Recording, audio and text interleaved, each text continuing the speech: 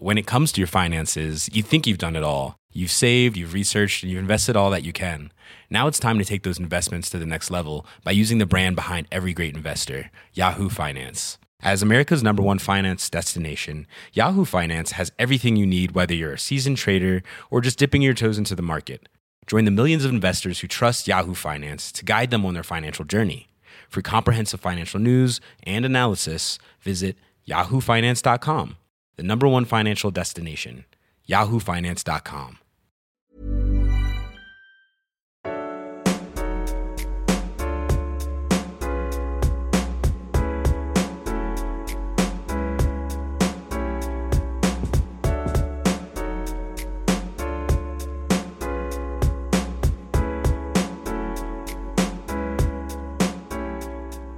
Oh, hello. You found Waypoints, where the Waypoint staff and friends take a break to nerd out and deep dive on the culture, art, entertainment, and electronics that have been inspiring and provoking us lately. Stupid. Gathered around the table this week, we've got Patrick Klepek. Hello. Renata Price. Howdy. Our producer, Ricardo Contreras. Hello. Patrick, we don't usually talk... Well, actually, that's the lie I was going to say. We don't usually talk about appliance mishaps on this podcast. Actually, we do extensively and at great length. But usually not on Waypoints. But that's actually because Waypoints, we just don't do that often. Anyway, last I heard, you were going to the ends of the earth to avoid paying full fare on a Sonos speaker. Okay, so a short version is Illinois passed a law. Biometrics, bunch of lawsuits happening. I get a $400 check out of nowhere, and I decided to myself, I'm going to buy a really nice outdoor speaker for our deck. Get a Sonos Move. Everyone says it's great. I really love this thing. I tried to buy one from Best Buy. They were going to drop it off the same day before we went on a trip. They did not drop it off. So I ordered another one from Best Buy that I picked up on the way to the trip. And so I had ordered 2 Sonos Moves. One that was in the process of being canceled, and the other one that I picked up. Seems like we should be fine. Then I find out Sonos is having a 20% off sale on Sonos Moves within the 14-day window that I purchased this thing. And my thought is, that's $80. That's pretty reasonable. I asked my wife, and she goes, that does seem reasonable. You should return that to Best Buy, then buy another one from Sonos. And, yes, we're in various states of purchasing, refunding on our credit card, but it's fine. Then an inspired Waypoint reader writes in and says, hey, Patrick, heard about your Sonos Move thing. I'm not going to read their whole email. Everyone on this email should read it because there's some really interesting Yahoo anime rules about how Best Buy's policies work that you should know about and think about, but we can't tell anyone on this podcast about because we don't want to blow up that person's spot or potentially our own spots. But what's relevant for this story is they said, hey, Best Buy is hyper aggressive about price matching and they want you to keep it at the store. If it's within the 14-day return window, he's like, look, actually, Best Buy has already price matched Sonos's 20% off. Just talk to customer service and they'll get you that. And so it's like, okay. So in the middle of a meeting yesterday, I got in the queue with Best Buy's customer service chat window. It's like, hey, can you price match this? I'm in the 14-day window. Like, sure, got it. 20 minutes later, get an email. Price matched, getting the $80 back. But I also have the Sonos one coming, which in their whole pitch is, hey, in 45 days, you can return it, no questions asked. And I was like, okay, well, all right. So now I'm at 3 Sonoses that have been purchased in this credit card in the span of 2 weeks, but that's fine. I'll just return it. And I hadn't shipped yet. And so I contacted another chat window at Sonos customer service. Like, hey, could you cancel this for me? I actually got one at Best Buy at the discounted rate. I really like it and I'd appreciate it. I could just cancel it. Like, sure, got it. Pause. They come back. It's already being prepared in the factory. I've sent a note to the factory, but there's a chance that it's just going to get shipped and just return it. I'm like, okay, not a big deal. We'll just deal with that. Get a shipment notification from Sonos. Your Sonos Move is on the way. It'll be there on Friday. 3 hours later, your Sonos Move has shipped. It'll be there on Friday. I'm like, why am I getting 2 Sonos Moves? Go to Sonos's website. And there are the same order number, but 2 Sonos Moves that shipped separately. Did I just get the text message from my wife? I have not. I don't have access to the statement on that credit card. I can't tell. Sonos, stop listening. Am I getting 2 Sonos Moves charged for only one? And is a world where I end up with stereo Sonos Moves. I'm currently at a pace of Or there's a different world where I've had 4 Sonos moves charged to my credit card in the span of 2 weeks, 3 of which have been returned and are in various states of roughly $2,000 worth of charges onto my credit card in flux of being refunded. That's where I'm at. I love art and learning and kind of like sitting with my coworkers and engaging with things that we don't know about, you know, and kind of like approaching untapped knowledge. And I'm really glad, Patrick, that you kind of chose to foray into the deals space, so we didn't have to. Oh, Patrick didn't foray. He lives out there. I was born It's here. actually, he comes in from the this deal like space. wild frontier occasionally, like a trapper in old colonial times, like Patrick coming in with deals. And it's like, Patrick, we haven't seen you for a season. And like coupons fall from his bags and rebates. And we're like, oh my goodness, you brought such wealth and treasures home. That's how Patrick is. When after I purchased the one on Sonos's website with the 20% discount, a neighbor of mine texted me. He was like, "Oh, hey, did you know that it's not Honey like the coupon place, but it's something similar where you can get discounts on various websites." He's like, "It looks like you could have stacked another 6%. Maybe you should just buy another and return the first one." I was like, "No, I refuse. I will not. I will not get to 26%." This is. But I'll be back. Yeah, I'll report back on Monday. Will I have? We have 2. Well, I And might. I would have did you 3. accidentally? The real question is, did you accidentally charge yourself twice somehow, or are they accidentally sending you 2? I don't know. I mean, I got 2 separate shipment notifications. Yeah, The tracking numbers are different. So You're getting 2. So I'll just mention this because I saw some people ask, after all my adventures with issues with appliances and little sensible upgrades to home theater systems, I saw people ask, like, is this a bit, or is there a chance like Rob's not good with money? And I'm just gonna reveal some things here so that just everyone knows where things stand, and also so that like you understand some things to watch out for. First of all, it is a known issue that people with ADHD tend to be bad with money. It is a risk among the ADHD afflicted population. They are more at risk of like going broke and like experiencing financial hardship. Them's just the facts. So how does that happen? How does it work? Well, let's say at the start of a month, you're like, you know what? Things seem like they're going pretty well. I need a savings account to get right with my money. And so you get a savings account and you start like stocking money away in there. And then you realize, but then a lot hit on that credit card in the last month. Like a lot that wasn't really supposed to be there ended up on the credit card. But you realize, hey, it's the end of the month. The credit card period is ending. Between savings and checking, I got enough to pay that thing off. And then you just do it. And you're like, yeah, all right, be responsible, paying off that credit card. And you checked, you made sure that you were good for your like first of the month expenses, all the stuff that hits up in the first couple days.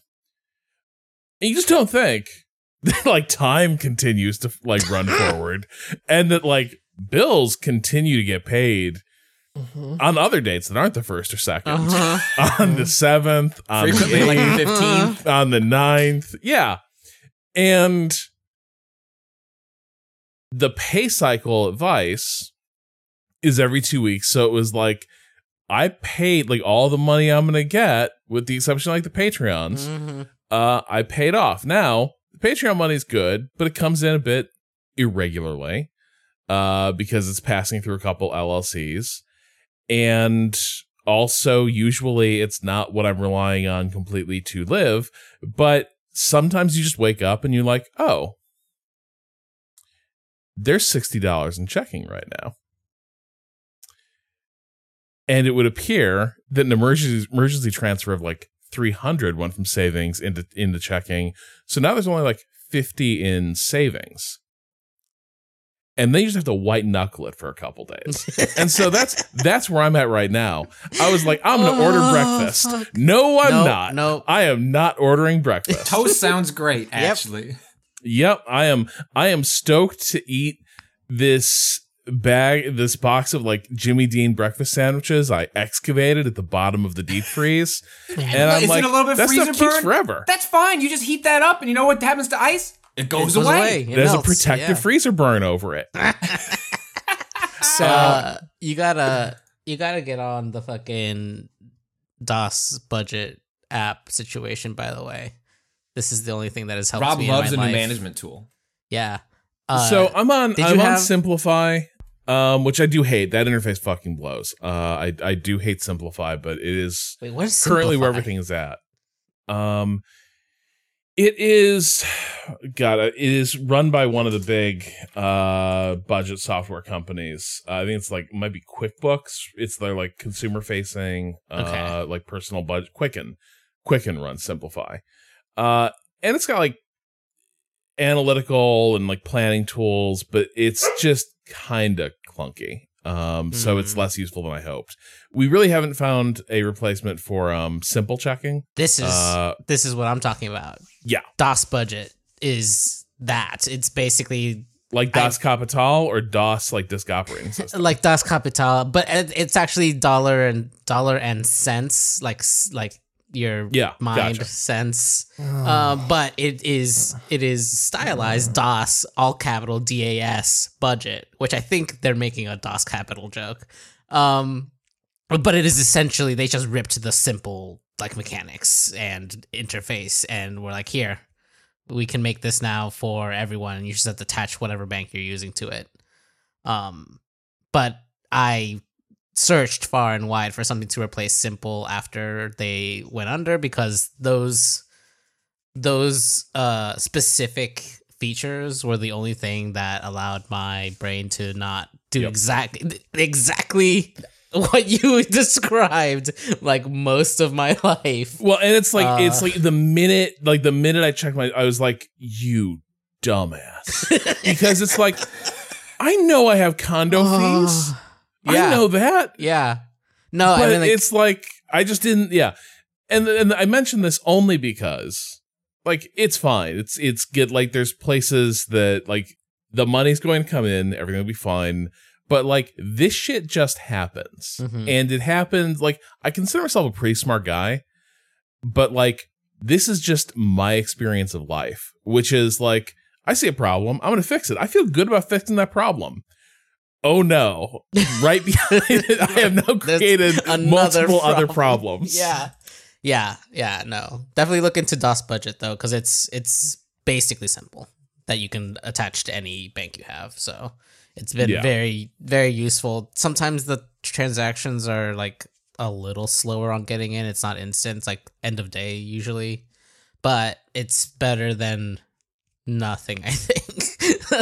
Or it's better than a lot of the other apps that are like more about showing you information and saying that, like, letting you figure out the budget yourself, where this is like, no, you can, there's the tool that will pull the money every time you get like on your paycheck date. It will pull the money into a different pool so you don't see it, but it's saved there for all the things that you've inputted. So you just put in all your bills, everything that's regular.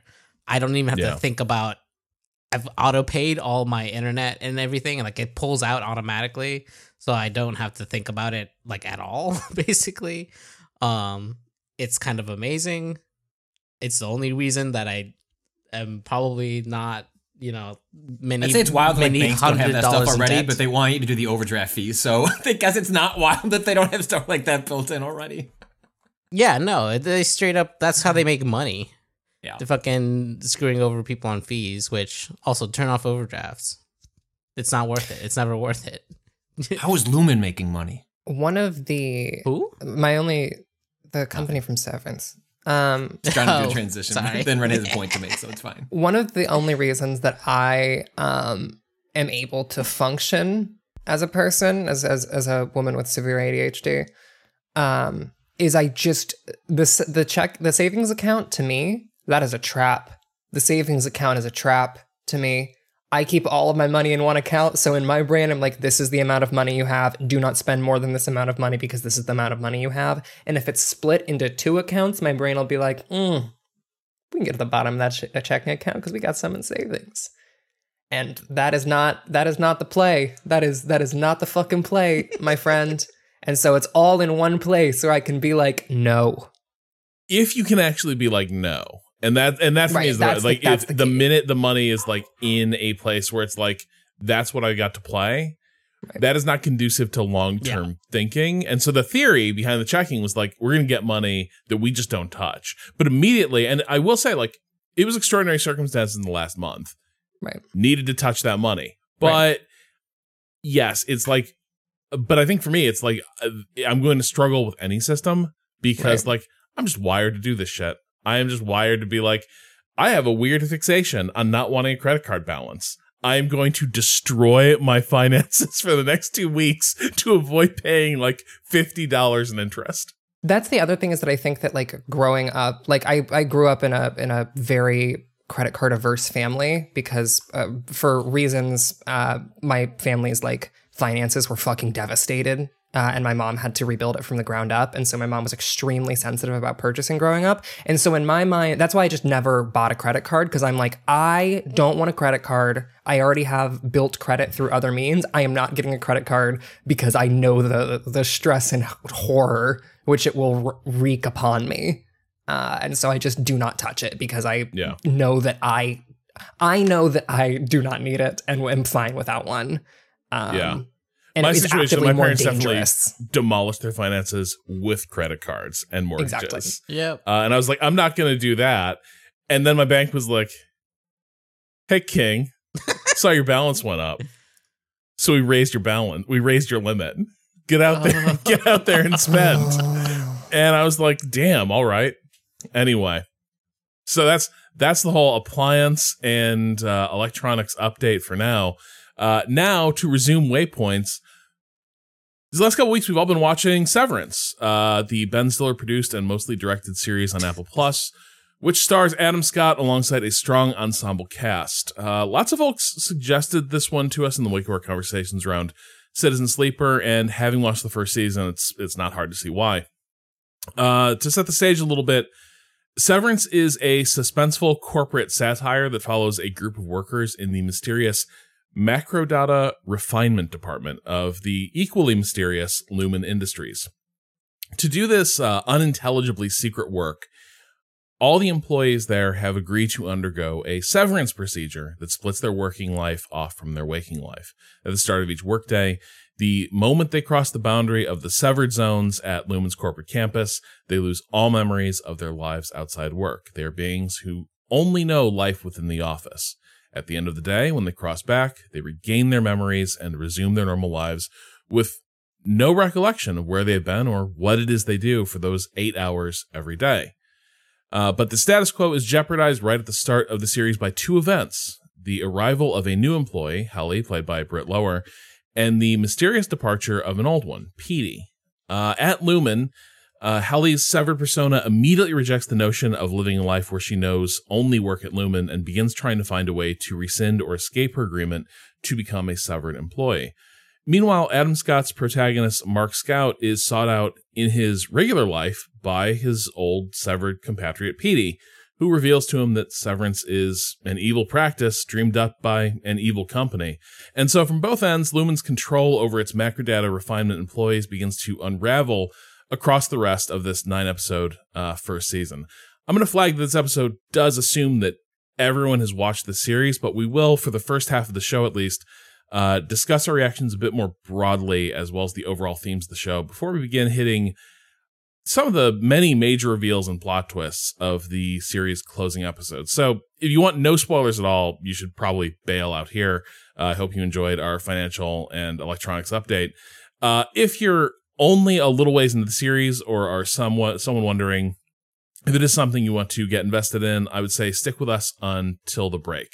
So gang, I am curious what first impressions you had of the series and if they were different from your final impressions. I would say my first immediate impression of Severance was that it is a surprisingly beautiful show. Just in terms of like its shot composition and like And it is a very good looking TV show that is like pretty brilliantly put together. The first thing that like hit for me was that like, oh, cool. This is doing things with framing with shot composition that are legitimately surprising to me already. The opening shot is literally of a woman laying on a table, and it is like from an above perspective, and it is really brilliant. It's so good. I think it's a very gorgeous show, and that persists through the end of the series. My first impression was great. Another prestige TV drama. I don't have time for this. Click onto the next one. Which is not to say that I watched the pilot and then had an impression. It's just this show. I saw the trailer. The reviews were like, this show seems pretty good. And it was like, cool. Onto the stack. Way at the back. Like, I'll get to this later, I guess. I generally like stuff that pierces through is I generally like, I don't follow a lot of like video game reviews to like guide what I make part of like because of my job, or even movies. Like I sort of just trust my gut or like friends or Letterboxd. But like, on TV, of which there's just so fucking much, it is just impossible to try and determine what is actually worth my time when I'm barely keeping up with the shows that are in like 6, 7 seasons and things like that. But I followed this TV critic, Alan Sepinwall, for years. He used to be at a place called HitFix, and he's at Rolling Stone.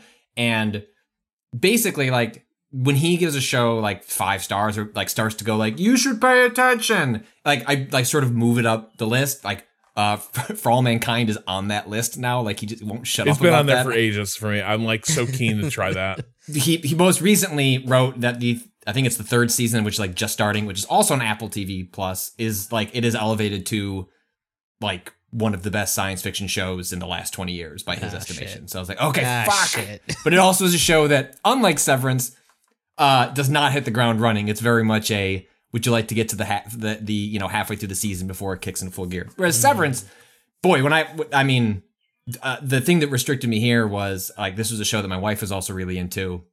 She goes to bed early, and I was hooked from the jump, and I was so tempted every night to be like, well, as Rob tried to get me to do a couple weeks ago, and I was like, hey, my wife's really into the show. We watch stuff together. It's kind of our thing. And we were thinking about doing a podcast on this.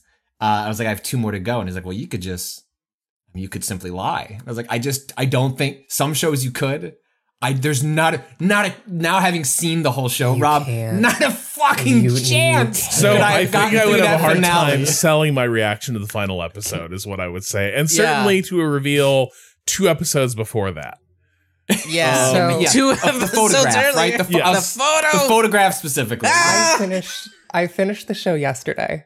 I am going to read you a transcript of my messages to my girlfriend as I was finishing the final episodes.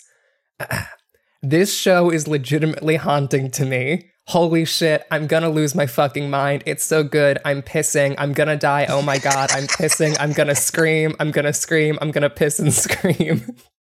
Jesus, this show. It's really sharp. I mean, like, that's all to say. Really sharp, interesting. As we go through this, I apologize in advance for the amount of parallels. I'm going to take this show, like, does not exist without Lost, and structurally, and its mystery box is built upon. This is Dharma Initiative, the show. We'll get into that because I'm so curious how this show tries to answer similar questions that shows like Lost, which is now fucking almost 20 years old. I Jesus don't like that. And we'll get into that as we talk through it, but it's a really smart, sharp show that the one thing I would take away from this conversation, if you haven't watched it yet, is like put it to the top of your stack. Like there's so much to watch. I get it. And I am as constrained in time as anyone else, but this show is so sharp and there's just no fat. It is just extremely lean and fun and interesting and dramatic. And it is just, it is certainly one of the best things I've seen in recent years, even as we exist in a time in which there are so many shows that feel like that. So I liked the show. Mm-hmm. I think I'm actually the coldest on it of anyone here, unless Kato, you were joining me in my house of ambivalence. No, absolutely not. All right. The opposite. Kato's the one when I said I'm watching the finale tonight. It wasn't a chortle or a grunt. It was just like his body just like I made an involuntary noise. Yeah. So I think I alluded to this before. I think part of it is some of the show I don't necessarily know that it's through a fault of its own, but this show arrives after, for me, like 2 shows that absolutely operate in its wheelhouse. I alluded to one, Counterpart, which was a Starz series starring J.K. Simmons, about basically like a parallel dimension opens up and triggers sign of a kind of a very strange Cold War where you have your doppelganger who lives in this parallel universe, you. And a big part of it is it's a brilliant show. Cannot praise it highly enough. But in terms of like, for instance, a thing they lay out at the start of this series is you like have a meeting with the board, right? And people bring out a weird speaker, and the board are like this weird godlike presence. Like Counterpart uses that conceit like right out of the gate. Is like all these secret agents waging the spy war are getting their orders from like a magic speaker box that like seems to like have dubious, tenuous connection to reality as we know it. The other one is a show we did talk about on Waypoint, which was Homecoming, which was a similar sort of corporate suspense mystery that touched on a similar. Did a second season of that, didn't they? It didn't feel like anybody watched that second season. Yeah, like Austin did like say like it's not as good. It's like a different thing, it's a different cast. But it's something I've heard. If you did really like sit for the first season, like the second season is good enough that it's probably worth checking out.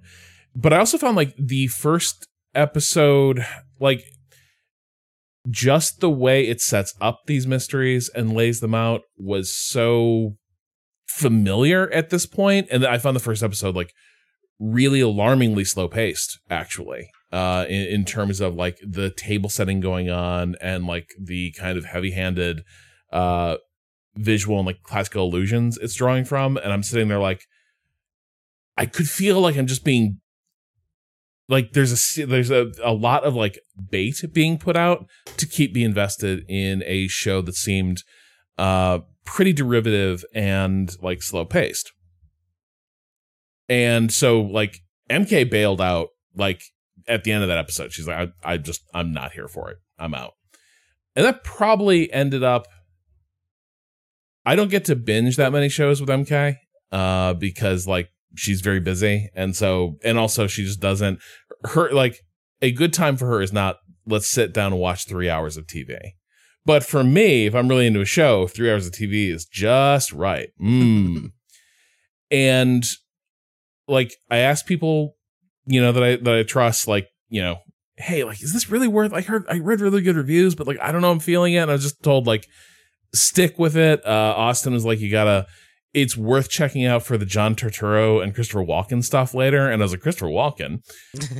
And so I did stick around, and I was blessed/cursed with a heat wave, to bring it back to the earlier appliance and electronics and expense discussion earlier. And so for like 2 days, I'm just sitting there like in this uncooled apartment, just like melting in the first heat wave of the year. And all I could do was like, I am just going to drink cool beverages. I'm going to watch TV. I'm going to continue watching Severance. And it did end up winning me over pretty completely as we got into, like, as we moved out of like table setting and into like investigations of where the characters are at, and just really leaning into kind of the weird, like suspense thriller vibe of the show. I was really expecting something much more like comically satirical. Yeah. And it is a satirical work, but taken deadly seriously. Yeah, it's like more Hitchcock than like Brazil, right? Is kind of the way I put it. And so I did end up like by the end I was hooting and hollering, and like that the last like three, like from the moment a reveal arrives late in the season through to the end, I was like, I'm here. Like I hit the exact worst reveal you could hit at like midnight when you should be thinking about going to bed. Uh-huh. And I was just like, all right, we're powering through. Well, shit. Yeah. I don't know. So, I think. Yeah. I was just gonna say, I feel like a lot of the table setting ended up working for me. Like it caught me pretty quickly, but I still think there were interesting, or like they're not twists really, but like surprises as to where the focus of the show ends up landing, as far as some of its themes, which seem like, when you see the opening of the show, you're like, this could go one of two ways, right? We're gonna like drill down into some ideology, or we're gonna like kind of ignore that and make it about the mystery boxes only. And like they actually do a really, I think, interesting job about weaving both of those sorts of threads. For now, there's a world in which this should only have been one season. This ends on an extremely brilliant note, and there's nothing more. Because if you've right, like I feel like people want a plan. Things like shows like Lost, like they answered all your questions. The reality is the answers are usually unsatisfying for these puzzle box stories. And like I think this show has a much stronger character foundation, like character first foundation. But the only, and maybe we should table this for later, like, but like in just generally speaking, if like you're thinking of investing in this show, the only way for this show to go in the future is to start telling you, what were they doing with those? Like, why are they? And I'm sorry, there probably is no satisfying answer to that, because the satisfying answer is like more in your head over like what could. I have theories. That's interesting, actually. And odd. I have theories about that, and we should definitely talk about it. We in can the get into those. half. I just mean, this show has structural worries that maybe the characters will take it through, and I actually have confidence. Like, actually, much like Lost, like the characters carry through like bad answers or like frustrating mystery resolutions. But it does give me pause on like, it's so much easier to go around a mysterious hallway and have a mysterious door, and you're like, isn't this mysterious? Before you have to then explain. Eventually, you have to show what's on the side of that door. Yeah. I did want to talk about Ren. You alluded to how beautiful the series is, and I do think like both in Lumen HQ and then in the world outside of it, I think it's a really interesting production design this whole series does have, and like the two levels of the world like have distinct aesthetics, but also at the same time feel very much like two halves of a whole. And I'm curious, like, what people felt was were the motifs of this world. I mean, I think the whole show is hypersaturated, right? Like the entire TV show is just lightly hypersaturated. It's clearest in Lumen itself. In Lumen itself, the hypersaturation is like pretty clear because you're seeing stark white compared to a bunch of like big primary colors. But outside, the hypersaturation persists. And I think that like the TV show has a really interesting idea of like what a specific kind of liberal class, like a specific kind of liberal class looks like, and is deeply fascinated and dismissive of that class in a way that becomes a motif and aesthetic in and of itself. That begins with the dinner party where no one's eating food. Right, that is like they keep returning to and referencing is the idea of the dinner party where no one eats food, which like again mirrors the workplace where no one actually does work. It is all about the performance of doing work as part of something.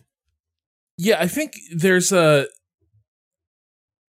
like in the within Lumen, I think it's a really interesting space where it is. Yes, there's like the endless like blank corridors, but also all the office design is very like even their computer terminals is a little bit Jetsons and just very like mid-century modern. There's the decision, really interesting, like at the start to sort of let you know what you're in for. The fact that they have a giant like stone slab in their atrium with a profile relief of their founder, who does not look unlike Marx. Like it is very like it is a very like giant proportion Soviet style piece of like art, but it is in honor of this corporate founder whose like teachings and wisdom have taken on like religious, like overtly religious overtones within this otherwise like really bog standard company with 1960s office design and overhead lighting. And then out in the world, it it is like the people you meet, you're intensely alienated from this poltroonish liberal class, and the entire world is like sort of the Strivers version of like sleek modernism. It's a little bit like, I guess the buildings, like everywhere people live pretty much seems to be trying to like draw from like modern architecture ideas, and then it's like furnished with, we robbed an IKEA, or we pulled a truck up to like a design within reach and like broke the locks off and took stuff from there. And so you have this clash of like a really empty comfort of like middle class aesthetics, and then you have this like that is juxtaposed against this really strange like world of work that everyone is inhabiting. Before we get into like the really weird shit in Severance, which is like all like black corridors and like long like narrow passages, but I think it's I think like it ends up being a really striking show in a lot of ways, and the restrained color palette that they're drawing from, I think, like punches up that saturation. I also think that like the other thing for me is that both halves of the show are extremely dreamlike. Like both halves have a very dreamlike feel to them, and that's kind of like, that is another one of the things that like I didn't care about a lot of aspects of the puzzle box. I don't give a shit about the goats. I don't give a shit about what people's actual jobs are, because they're playing in this like very odd dream space and are super fascinated by it. And so the metaphorical and allegorical work that all of these things are doing is so like effective for me that I just couldn't bring myself to like care about the puzzle box really at all. And like the characters pulled me all the way through, in addition to like what I see is like I think pretty excellently constructed like metaphor and allegorical like landscape. I think it is like brilliantly constructed from that lens. The dreamlike quality, I think part of it is our primary lens into this world is Mark Scout, and the nature of his Severance is that, and this is established in the first episode, we find him like a broken, like grief-stricken man heading into the office. And the minute he goes through like the Severance boundary, he's an Adam Scott character in a lot of ways, right? Like, by the way, Adam Scott, like a Hall of Fame all-time like guy for starring in workplace comedies, like Party Down, and Parks and Rec, and then this. Just a man of the people. Yeah, he's got like, I don't know, our generation's Fred McMurray maybe, but just this guy who's like, we need sort of an everyman who like will be weirdly likable and will be the anchor of this like just attractive workplace enough, but not distractingly so. Like you can understand why like someone would want to fuck him, but not like right away. But it's not like George Clooney. What are you doing in Severance? You're gonna bust this place wide open, right? Like you're not gonna stick around Lumen. But like Adam Scott's gonna figure this out, really? Yeah. And so the thing they do that's really effective here, and I think this is like also been one of his like trademarks, is that he's a guy who like is very good at playing superficially, like keeping it together, and then like bottomless well of sadness beneath that in these roles. And that is the basis of his character here, which is that at work he's just your normal everyman coworker, and then out in the world outside Lumen, he is recently widowed, a middling to low function alcoholic. Let's say. I would say low. He seems like, he's trying. But even the alcoholic part, he doesn't seem very good at. You know what I mean? Like, it's almost like he wants to be an alcoholic because he has nothing going for him. But like, there's nothing happening in his life, period. At all. Not even, it seems like that much drink. It's not even the show like constantly presents him as like. Well, he's often trying to slow down drinking, I think is the thing, is we do not see him on too many benders in this. He is in that stage where he knows it's getting bad and becoming noticeable. And so I think like there's a point midway through where we do see him be like, fuck it, I'm gonna really like get into my cups and start saying what I think. And it's like, oh my God. Yeah. very familiar. But like, I think for a lot of it, he is in that stage where you're like, people are starting to comment and notice. And so a lot of it is, I think he's an alcoholic, but a lot of times you are seeing him try to consciously like, I should try to slow this down. Yeah. When people have given him a lot of personal, like, hey, he's having a tough time because of what happened to him. Like, of course, people are going to have slip ups. Of course, he's going to have a little bit too much to drink. And so there's not exact, he's surrounded by, or not surrounded, but like has close family and friends. But, in some ways you get the sense that, a form of enabling, because like, of course he's going to be like, of course things aren't going well for him. Like his entire world fell apart. Right. And I also think that like is part of the show's primary thesis to me, as like, this is as much as a show about capitalism is also a show about grief. That is like deeply, deeply interested in and invested in grief as like the thing motivating basically all of its characters. Whether it be the grief for the life they feel like they should have had, grief for a specific person. That's the turning point for a major character in this show, is when he experiences grief for the first time. And I think that like it is a really strong, motivating presence throughout the show that I think it does interesting things with. And like the work you can do while talking simultaneously about grief and capitalism is, I think, really, really effective and interesting. And it's why I really like Mark as a characters. Both characters of Mark, I think, are really strong and like well developed and interesting. And I want to watch a show about each of them. And I think that is part of like the strength is, I think a lesser show would have made one of them the primary and one of them the secondary. So there's a piece, like, will this become a piece? I don't know. But I think one of the other things this show is doing, if we're talking about like theses, as the show is clear to lay out, the severed personas are complete people. Yeah. And part of its metaphor, I think, is that like it's arguing that the structure of work itself creates a weird rift and boundary in anyone who does a job. You become your work self, and you have this complete like life that's kind of invisible to your like family or friends outside of work. And to a degree, like everyone just has to deal with that split and the fact that like there are these sort of siloed relationships and identities based on like context. Here, all that is literalized and the boundary is hard.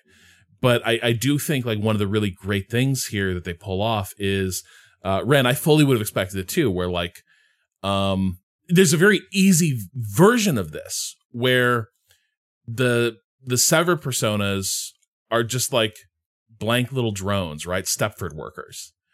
And instead, yeah, like midway through this, I'm like, all right, cool. Time to check in on the severed floor. All right, now we're going, now work's done. Time to hang out with Mark and his family. Yeah. And like the fact that at no point was I like, I want to stick with that other plot. I was always like, cool. Yeah. Like ready to get into this other stuff. That's hard for a show to pull off just in general, to have all the players sort of playing but especially Adam Scott play two versions of themselves is really something.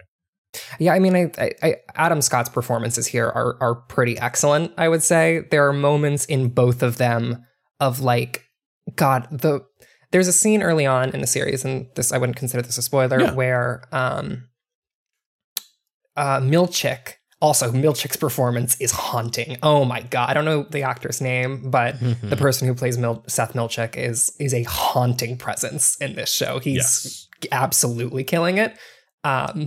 And he's like a character who is terrifying in ways that other characters in the show just aren't, which is like Tremel Tillman. But there's a scene where after a character attempts self-harm, she then shows up to work the seconds after, because her persona it has been seconds since she attempted. And then waking up to the immediate trauma of one, still being alive, and two, being back in the place that pushed her to do that. Milchick tells Adam Scott's character, Mark S., to smile and is like, make your eyes kind. And you can look as you can see Mark S. as a character trying to understand what that means and trying to do the corporate style of that, which he's just fucking bad at. Like, this dude does not have kind eyes, but he is a kind person. And as he tries to like bridge this gap and bridge with the fact that like his workplace is entirely performative, like you're saying, Rob.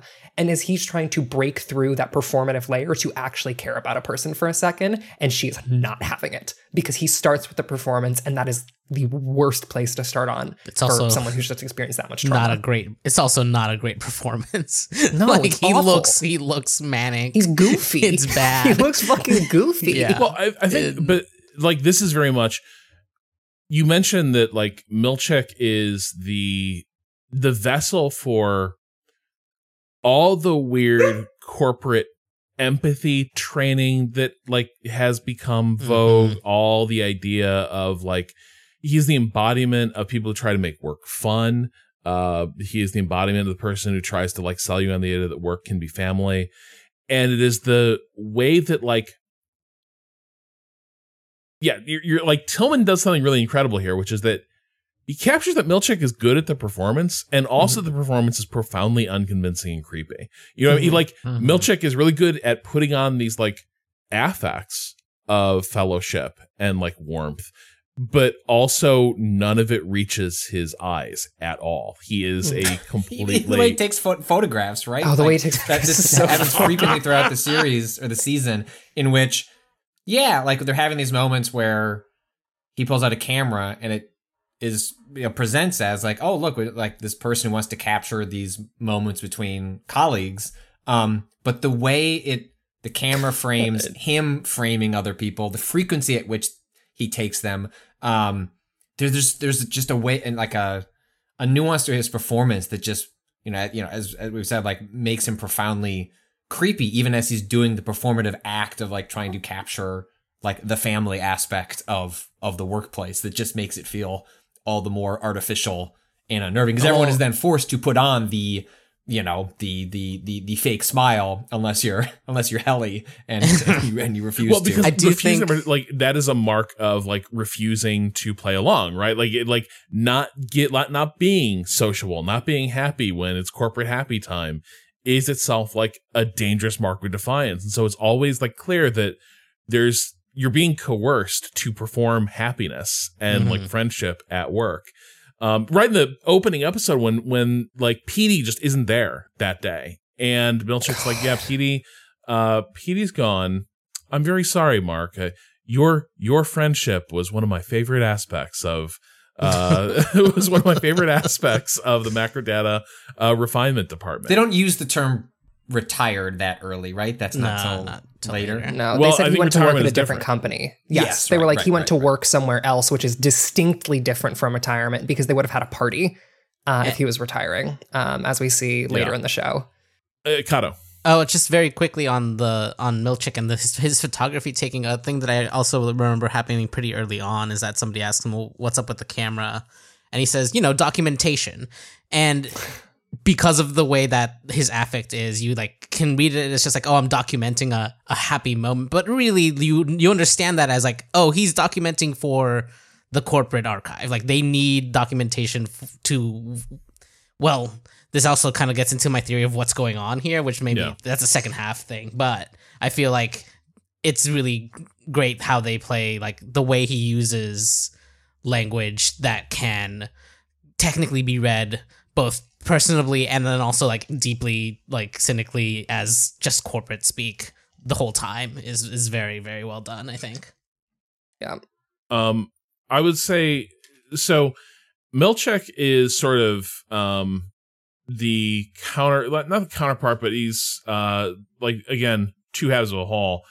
He is trying to be the velvet glove and the mailed fist in some ways at Lumen, but the actual like hard ass there that Milchick serves is Patricia Arquette's Harmony Cobell, and Miss Cobell's interesting in this. Like, first of all, really terrific performance. Harmony Cobell is So someone. good.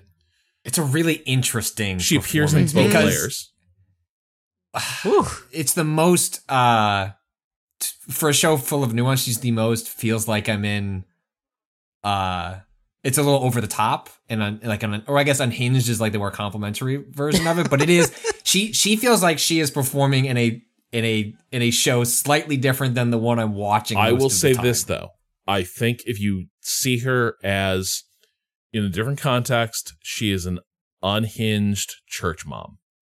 Yes. I'm not saying it's And- bad. I'm just saying it's like vibrating slightly differently than the frequency at which the rest of the show is operating on. Mhm. I could see that being distracting if it doesn't work for you. It worked for me, and I Yeah. found it to be additive as like this, especially as So- things go increasingly, sort of off the rails towards the second half of the season. But she's hard to put your finger on early on. Where it's just like, okay, everyone is. It feels like there's a tone of the show.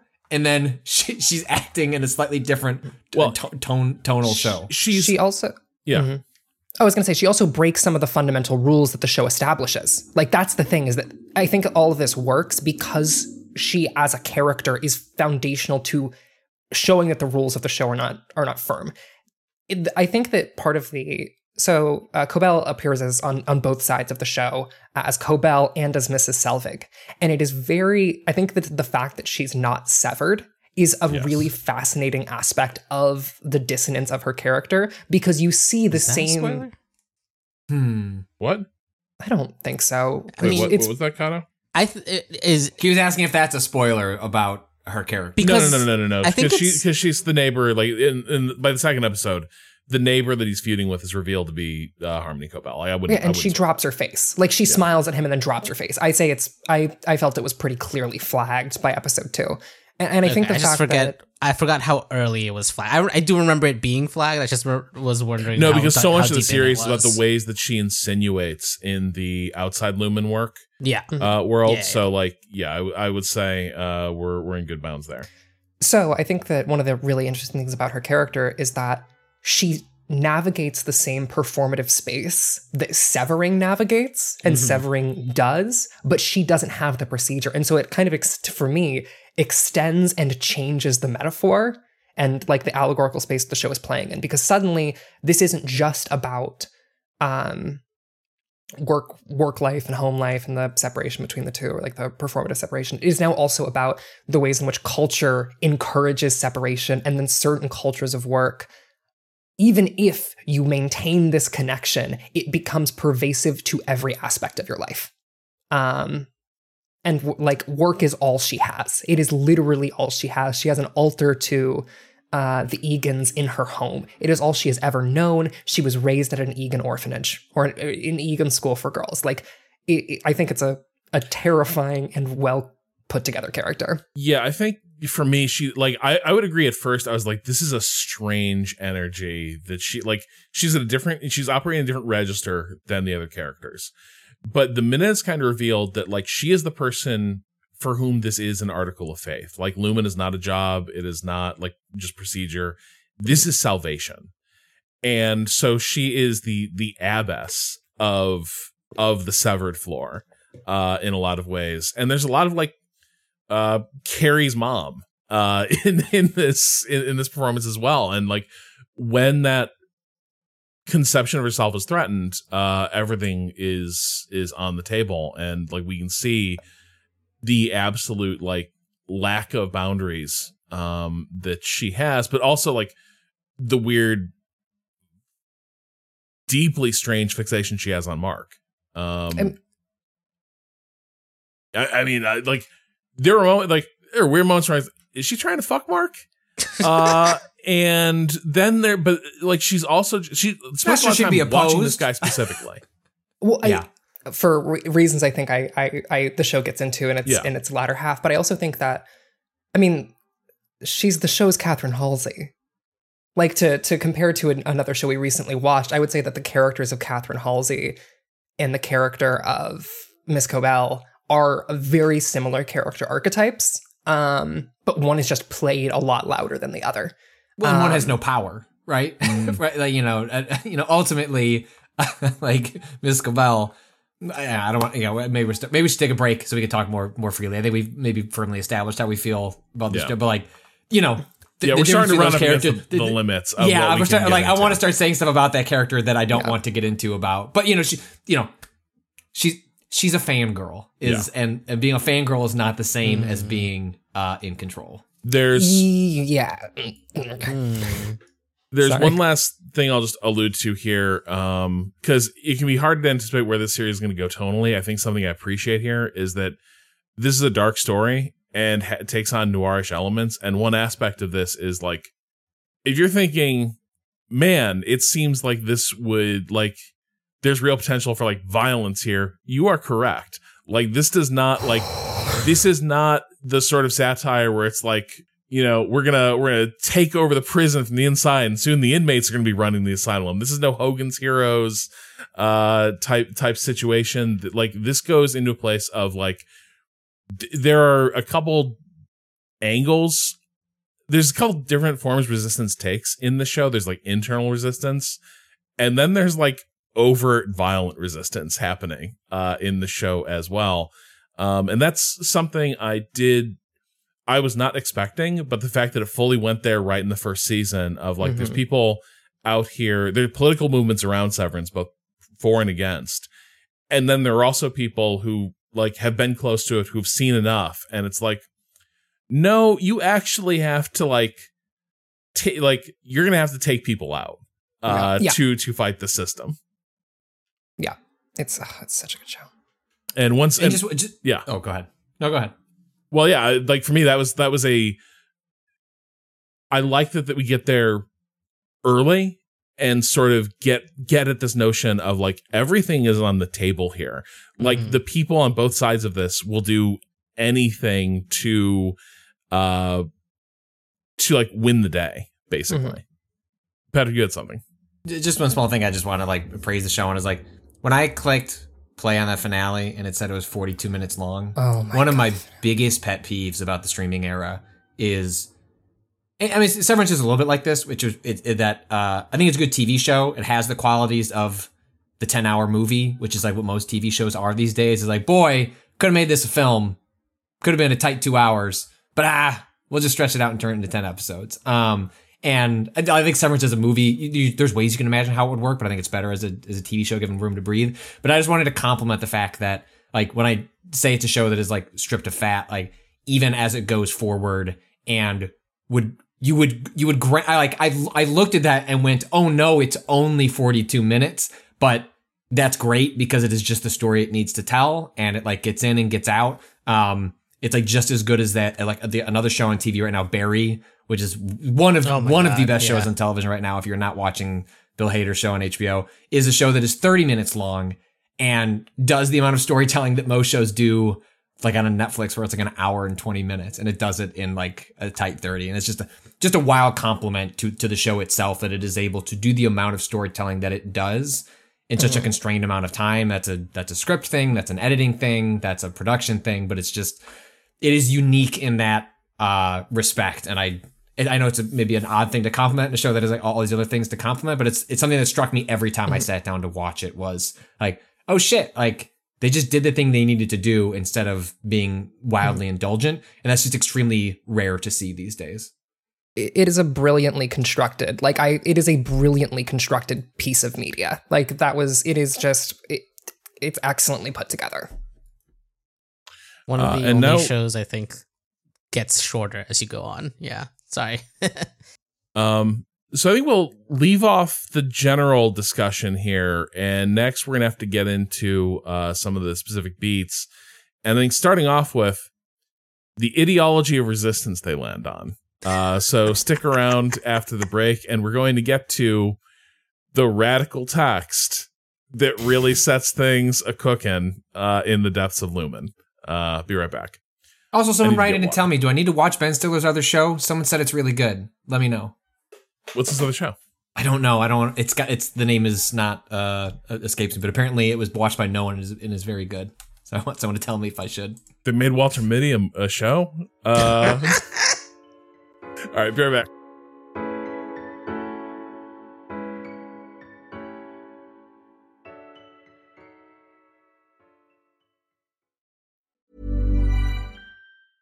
Hey, I'm Ryan Reynolds. Recently, I asked Mint Mobile's legal team if big wireless companies are allowed to raise prices due to inflation. They said yes. And then when I asked if raising prices technically violates those onerous two-year contracts, they said, "What the f*** are you talking about, you insane Hollywood ass?"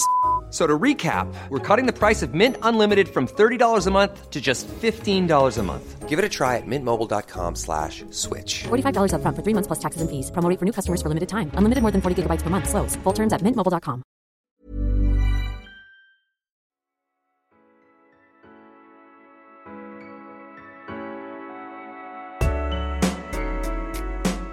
So we're not going to probably talk too much about this in Mark's regular life, but a major character is his very cool sister that he has a good relationship with, and her perplexing husband Rickon.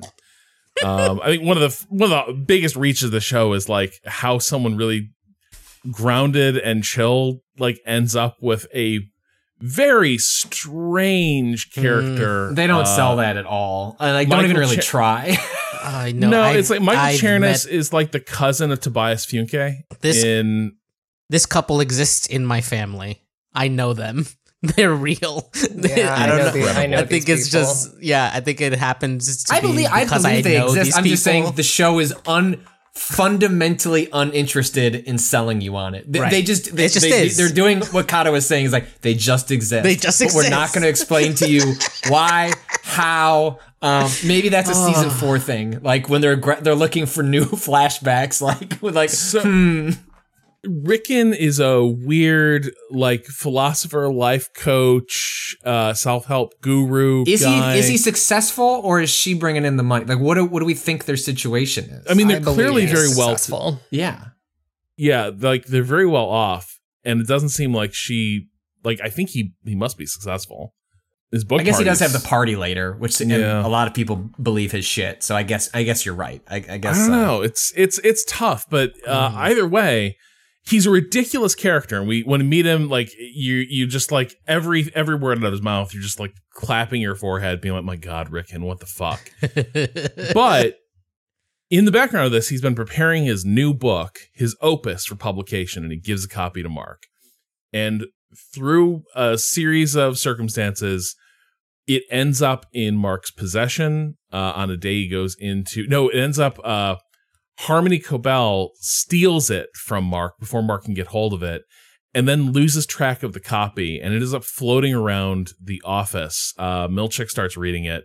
He puts it down during an emergency that happens, and the book finds its way into the hands of the severed employees, who begin reading bits and pieces of it, all of them thinking that they are the only ones committing like this illicit act, which is reading this self-help book during work hours. And you can see that it is having like a consciousness awakening moment. They're becoming aware of their plight and aware of their class and aware of themselves.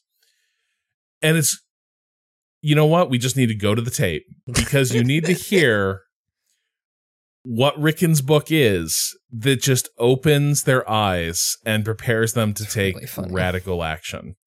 So let's count in. Go when I say go.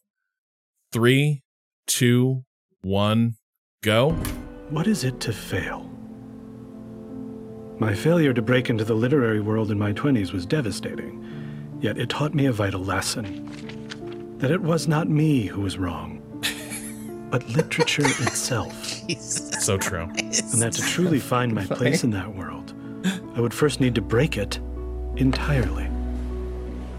And so I did. A society with festering workers cannot flourish, just as a man with rotting toes cannot skip. It must have been so much fun writing these fucking lines. What separates man from machine is that machines cannot think for themselves. Also, they are made of metal, whereas man is made of skin. If you are a soldier, do not fight for my freedom. Fight for the freedom of the soldier fighting next to you. This will make the war more inspiring for you. A good person will follow the rules. A great person will follow himself. So Bullies are nothing but bulls and lies. At the center of industry is dust. They cannot crucify you if your hand is in a fist. Should you find yourself contorting to fit a system, dear reader, stop and ask if it's truly you that must change, or the system. What does All right, we can leave it there. camaraderie mean? Like, it goes on in a series of like self-help Jack Handy type quotes. If you That remember was the Jack Handy bits from 100%. SNL. Yes, that was 100% the bit I was thinking of when that montage happened. Is if you literally just got the Jack Handy character to voice that, it would fit just as well. I think that scene is that whole sequence is so great because it is both a really excellently done joke. It is a very funny and good joke, right? But it is also part of the show's, like, the fact that it is a funny and good joke is part of the show, the argument the show is making with this stupid fucking book. And it is that, like, it doesn't matter how silly or, like, banal a text can be. If you are exposing someone to a radically new idea in a text, that is in and of itself worthwhile, regardless of the aesthetic value of that particular work, because it still may be able to fulfill a function. It is a very concise and funny argument for like the utility of like producing works generally. Yeah, it's like they are in a desert of awareness and ideology. The only ideology they have any exposure to is Lumen's very weird corporate cosmology. And then the fact that Rickon's absurd book, all these ideas which are badly delivered, badly delivered, really trite ideas are completely eye-opening to these people who haven't like had any ideas like this, that like bring across the idea of like thinking of yourself as a worker or part of a workforce, or, you know, as the quote we ended on, thinking about if I am suffering within this system, trying to fit it, doesn't that indicate something more about the system than necessarily about me? And the fact that all of them like read this and it profoundly sets them up to start taking like direct action against Lumen is just hysterically funny to me. But yeah, also like kind of affecting. Like it's a silly little book. It is also exactly the book they needed. Yeah. It's just very funny how like shifting the like class structures and like the point of view from knowing who Rickon is and then seeing these like lines of like changing the system. It's like, you're not changing the system. You're just a rich guy who can do whatever he wants because he has money, who knows how. And so like you can exist outside of like the whole literature thing and not breaking into literature is like, oh, you've just been like coasting off whatever money you have, either your partners or familial wealth, and writing books this whole time, haven't you? Like you can tell the type of person that is. But then you shift it to the point of view of people with absolutely nothing but work, and you're like, oh shit, like yes, you've never thought of this space as a system because it's your whole universe, but the universe is it is a system that you can possibly affect. It's just very funny and well done that it like straddles both of these things in the show. Also, Rickon is I don't know if anyone else here watched Broad City, but one of his he's the fucking dirtbag boyfriend who's always in their apartment. Bevers. I kept scratching it in my head of like, what is he? Yeah, I've seen and laughed at him before. It's a very similar. It's a very similar sort of. Yeah, he's like, kind of he's kind of an actor that plays roughly the same buffoonish sort of character, yes. but like used effectively in a show. Like I don't know if he has range, but it's fine as long as he is deployed correctly. And in both of these cases, he is. Oh, and he was the soft brother in Patriot, which is another really good show on Amazon. But yeah, one of my favorite things about Rickon and his goofiness is also that, like, I think there's a moment in the final episode that reveals he knows it's bullshit. And is deeply uncomfortable with and insecure with the fact that he knows it's all bullshit. That I think is actually delivered very well, and is like a good character moment. And part of the show's, like, illustrates the show's strength in character writing is that it is a good character moment for a fucking doofus who has been the butt of every joke in the show since the beginning, since he appeared on the screen. But there's a moment where the visage cracks, and it's like, oh, cool, this man is deeply sad. Well, yeah, but also it's a show about, like, the faces we put on in front of other people, and the whole point of Severance is like, yeah, but what if you don't? Like, what if someone else could wear that mask instead? And I think, you know, a huge part of the show is like, well, actually, the process of taking on those masks and, like, understanding what those masks are like an important part of, like, life, understanding, like, who you are and what you want out of it. And, like, that moment ends up being really interesting because, I mean, you know, we're in spoilers now. Like, in the finale, when you essentially get, Innie Mark to admit this profound moment to Rickon, like, it's a chance where, like, they both, like, in such wildly different states are, like, taking off their masks and being, like, their most vulnerable, even if it comes, like, the most inopportune and stressful time for both of them. But it is a testament to the show's whole idea. Is like, well, actually, if you were to lose those 8 hours, the work is fucked, but, like, that is time that you spend on yourself and understanding what you actually want. It's a really beautiful moment for both those characters. Yeah, I also think that I just want to shout out probably my favorite joke in the show, which is Rickon talking about having to cry over the baby as it's being born as a display of vulnerable masculinity, which I think is one of the funniest fucking jokes I've seen in TV in a minute. It's really good and goofy. The 3-bed joke, the 3-bed gag is so fucking funny. Talking about the trauma inflicted on children by changing out their beds as they grow up. The pop psychology is so funny. You laugh, but some of the things you read about, I don't know what you would call new age parenting, or like it's not fucking far off. Some of the goofy shit you hear about, like, I laughed at that, but it struck a little too close to home. Not as heightened as you might hope. No, like, there's satire, and then there's, like, when earlier when we said, like, this couple can't exist, this show doesn't justify it, and Kato said, no, they just exist. And then you said, like, this 3-bed thing seems a little odd, and I'm like, does it though? Does it? I think it just exists. Yeah. I think it just exists, but it is portrayed in a very funny tongue. Yes. The show portrays it as this man truly believes in this shit, as his wife is just standing there being like, I don't fucking know, dude. Yeah. So if he's one vision of, like, self-help and, like, a therapeutic mindset we get, the other is Miss Casey, who is the in-house psychologist at Lumen, but not really. What do they call it? What's the wellness counselor?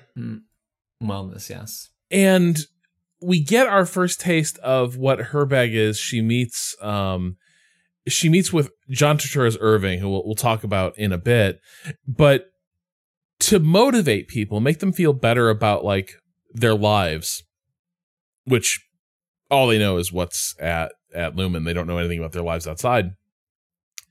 She tells you things about your outie. Your innie is who's in the company. Your outie is who lives outside the severed zone. The notion of dangling that as, like, emotional bait for these characters is disgusting. So fucked up. Well, and it's and she doesn't actually tell you anything. She tells you weird bromides that could be about anyone. Your outie brightens people's day by smiling at them. It's true, but she also says things like, your outie likes the sound of radar. I know what's happening here. I'm pretty sure I know what's happening in the show. And I think Casey is really interesting because her whole thing is she tells people facts about themselves that are slightly masked to see how effective the severance procedure was. So she says to Irving, you like the sound of radar. His dog's name is Radar. Right, it is just very slightly masked versions of their outside lives to see if the walls begin to break down. That's also why it's also part of Cobell's obsession with Mark. Yeah. Mark is the quintessential Tuss subject. Is he going to recognize this person, even in this context? It is, God. Because the grim / jaw-dropping revelation here is that at his lowest moment in the series, in a like haze of drunken grandiosity, as a gesture to a woman who is correctly reading all the signs and running the hell away from Mark, he thinks it's because I'm still hung up on my wife, and so he makes this big show of like, I'm going to tear up her picture, and he does, and then he realizes once he like comes down from that moment, he just tore up his wife's photo and like painstakingly begins reassembling it. And Miss Casey's played by Deishan Lockman, who has been in a bunch of things, but predominantly playing a woman who in some way, shape, or form haunts the story. She is that version. She turns out to be the antagonist of the second season of Agents of S.H.I.E.L.D. She was one of the stars of that weird Whedon show, The Dollhouse. Then a lot of things end up hinging on, what was that cyberpunk show on Netflix a couple of years ago? Altered Carbon. She is like the long lost sister from like the main character, like lost at some point as part of a resistance movement. But basically like her career, like the thing that her agent seems to be like better at selling is like, hey, so like she's like going to be the revenant of this story that haunts the characters who are doomed to continue existing. And it's like, cool. Like, yeah, we got to get Deishan Lockman in here. Oh, she was Casey Jiang. is playing Okay. Deishan Lockman. Pardon? Sorry. I was trying to remember who she was in Agents of S.H.I.E.L.D. because I watched that whole show back then. At Jiang. Hey, and yeah, honestly, I did like not that recognize show her. had a season and like a quarter of like amazingness in it. Yeah. Like that second season where they got Kyle MacLachlan and Deishan Lockman on it was like fucking amazing. Anyway, point is, when he reassembles the photo, we realize that his dead wife, who was lost in the car accident, is Miss Casey. Yeah. And when he is promoted, or when he successfully led his team to be the best macro data refiners in all of Lumen or whatever, he's given yet another special session with Miss Casey. And it's going to be their last one because Miss Casey has, for having failed to like appropriately like police and supervise the macro data folks, she is being retired. And it's a great moment. Like Adam Scott is horrified. He feels guilty. He's like, we have to be able to do something. And Miss Casey, who's fundamentally like compliant and a believer in the system, does sort of break from script at this point, and without fully breaking character, like is still very much like someone who derives her sense of value and purpose from Lumen, does sort of note that being around Mark and his team is like the only happiness she has known in Does she a derive life that is purpose, or 100 she's hours. not been around long enough to do anything but just follow the instructions? Because she reveals in that moment she's been alive for what, 40 hours or something? The line is, I've been alive for 107 hours. The happiest 8 hours I spent. It makes sense that she's like robotic in nature, because if all you do is exist in pockets of an hour that you are awoken to do this job, how could you wouldn't have time to develop a sense of self. All you could do is just follow the directions put in front of you. Like it never occurred to me, even though it's obvious in the logic of the show, that people could be turned on and off arbitrarily for hours that are not like a 9 to 5. We're just never presented with characters that operate in a different fashion. And when it is revealed that she is utilized that way, because there's different jobs that require different functions for different hour counts. Yeah. It's like a real like, oh no, my stomach has sunk because of the implications of what that suggests of other things that could be happening that are just out of sight. Yeah. I also think that like they are also using severedness.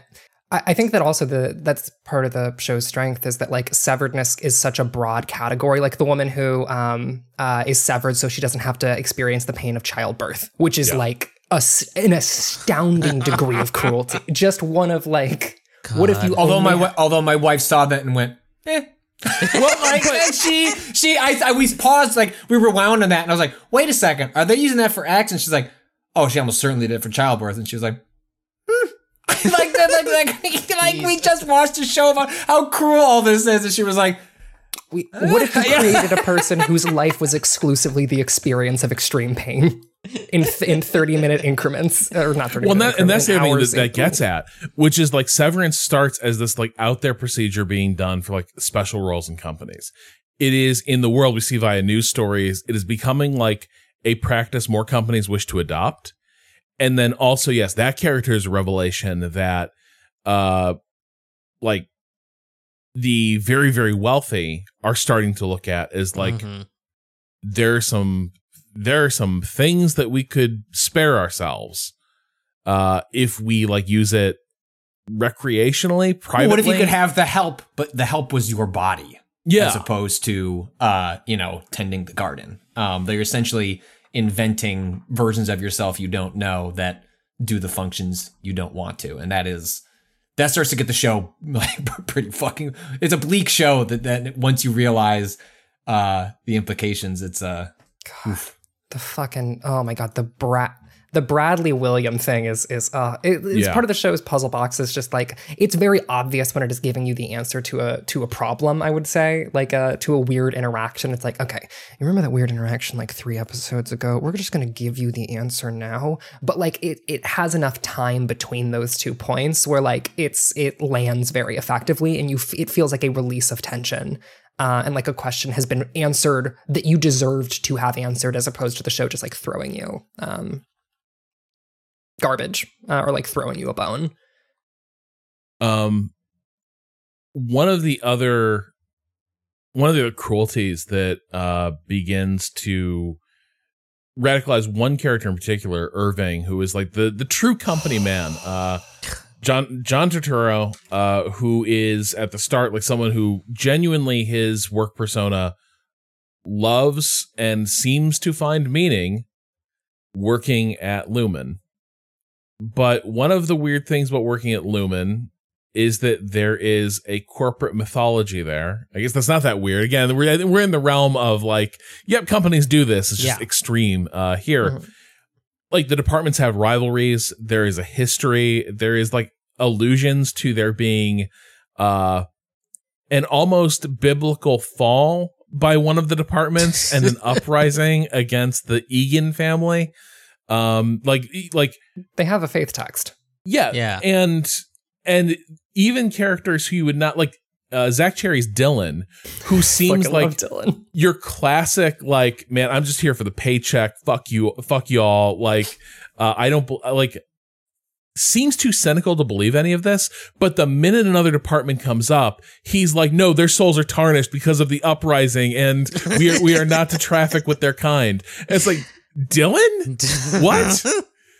And this all sets up the fact that on some of their explorations within the severed floor of Lumen, John Turturro's Irving meets Christopher Walken's Bert, who is what's his department called? Optics and Design. Yeah. And it's kind of mysterious what they do. Most of what Christopher Walken seems to do is swap out the corporate art that exists. He's cleaning it up, thank you. There are sequences where he is shown doing some sort of restorative qualities. Oh yeah, I mean, he's an archivist for sure. Yeah. He's actively got painting. Yeah. But they strike up a very intense and quickly romantic friendship as two kindred spirits who bond over.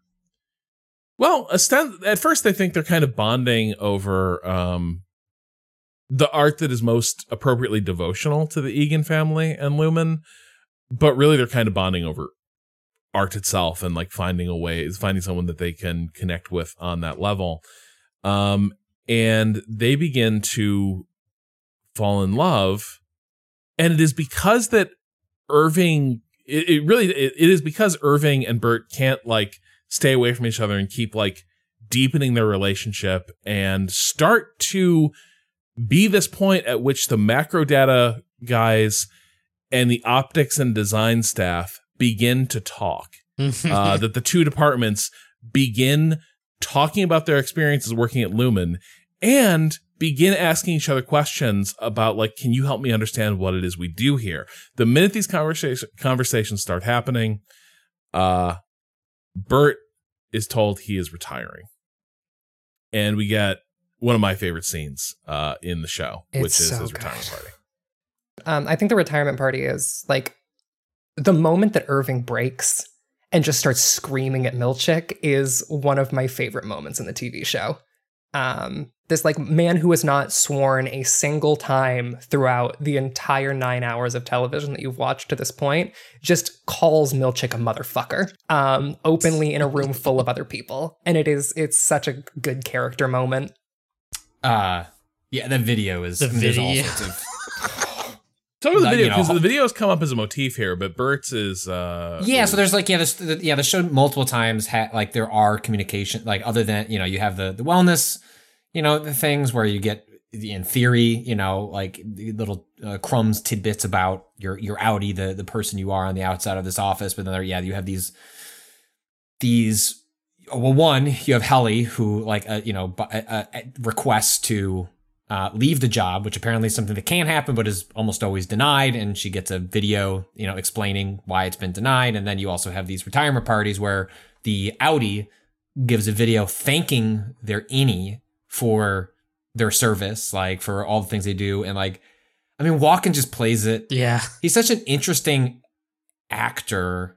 And I've read a couple of interviews with Ben Stiller talking about this where, it's so easy to, he became a character in a bit at one point. And certainly he was aware of that, right? Like he's not aware of it. And Stiller would talk about the fact that the way he acts now in his older age is cognizant of how people have come to believe of him, like the the character of Christopher Walken versus like Christopher Walken when he was like taken more seriously as a younger actor, and how he leverages that to then surprise people when he actually, when he does act. And I think you see a lot of that in Severance. I think you see a lot of that in that video. But the video he does where he thanks his innie for the work they've done. And I mean, this is like where the best the darkest and best humor of the show comes from. Of like, it's like, well, I don't really know what you think of him, but I guess you would. Think he was a hard worker and has done all, and like it's just because it's. I'm sure on some level I'll always remember you, even though I won't. I can't. But and it's really good. Like operating on so many like interesting levels. While on the it's sitting in the shadow of like, oh, we're killing a person. Yeah, like we are in some ways this is an execution of someone, that a planned obsolescence of a in the same way that happens with our tech, if it's like turning yourself, like your broader self, into like a diceable piece of technology, and then you plan for its obsolescence, and it's like, well, this is no longer useful to me. I'm sorry, you've become a person with your own identity and feelings, and some of it is still me, right? Like I think one of the most interesting parts of the show is when he tries to drive a car. And he doesn't actually know how to drive a car, but he has the instincts on how to drive a car, and then has to sort of like meld those like instinctual feelings of like what I would do to drive a car with like literally figuring it out on the fly. It's just really like dark and tragic and sad, and it's treated as like this party while essentially you're setting someone up for, I guess, deletion. Yeah.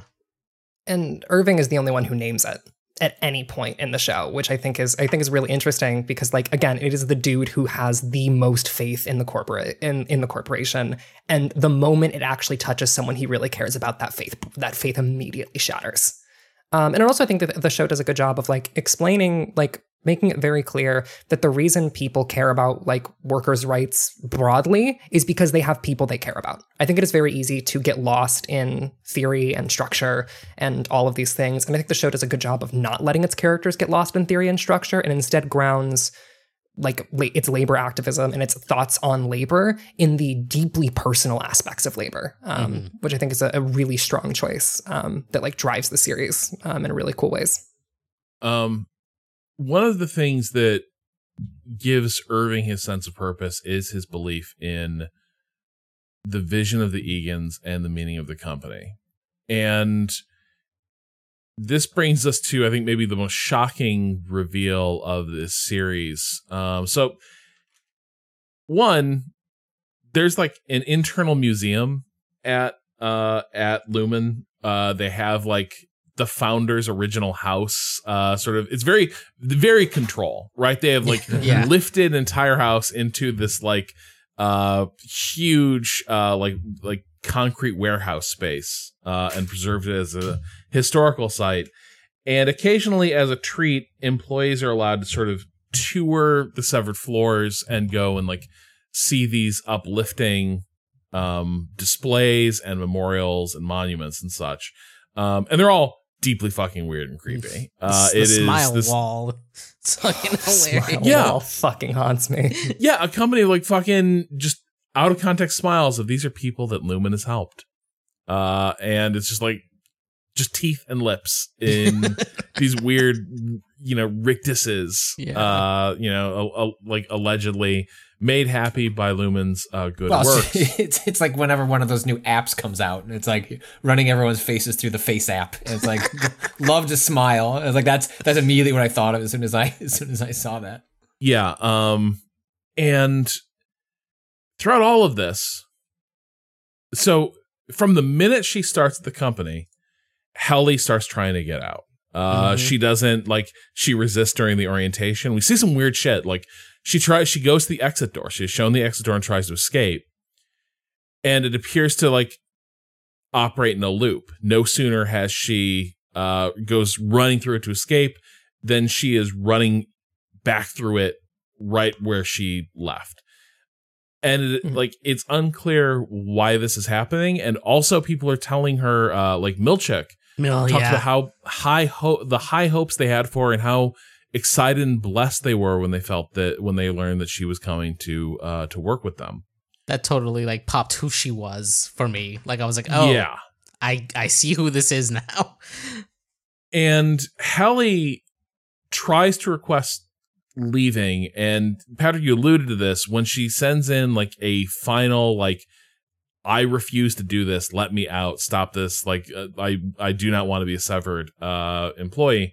She gets a message from her outie that is shocking. It's Helly, who we know is a pretty nice, cool, sensible person, and then the message she gets back from her outside work persona is this vicious, you are not a person.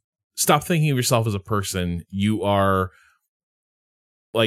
just an aspect of me. You exist to serve this company. You do not have the right to choose to not do this job. And basically get with the fucking program. And Helly, in response, it's a brilliantly conceived thing to really stick it to this person. Who basically told her you're not real, go fuck yourself. Helly arranges not just to take her own life, but to make sure that it happens outside the severed zone.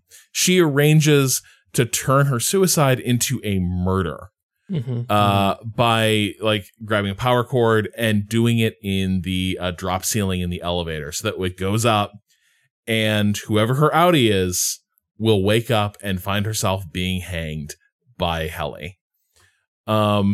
It's and crucially, they never show that, right? It is. I mean, for some sort of for understandable plot twisty reasons, towards the finale. But I think it's really striking and important that they don't immediately then cut to that character realizing what's happening to them. You just find out later they were in the hospital for X amount of days, and then you do see her character wake up in the elevator though and start struggling to not hang. Yes. We just don't know who she is, but we do see that person who sent that horrible video message. We do see her have that moment of holy shit.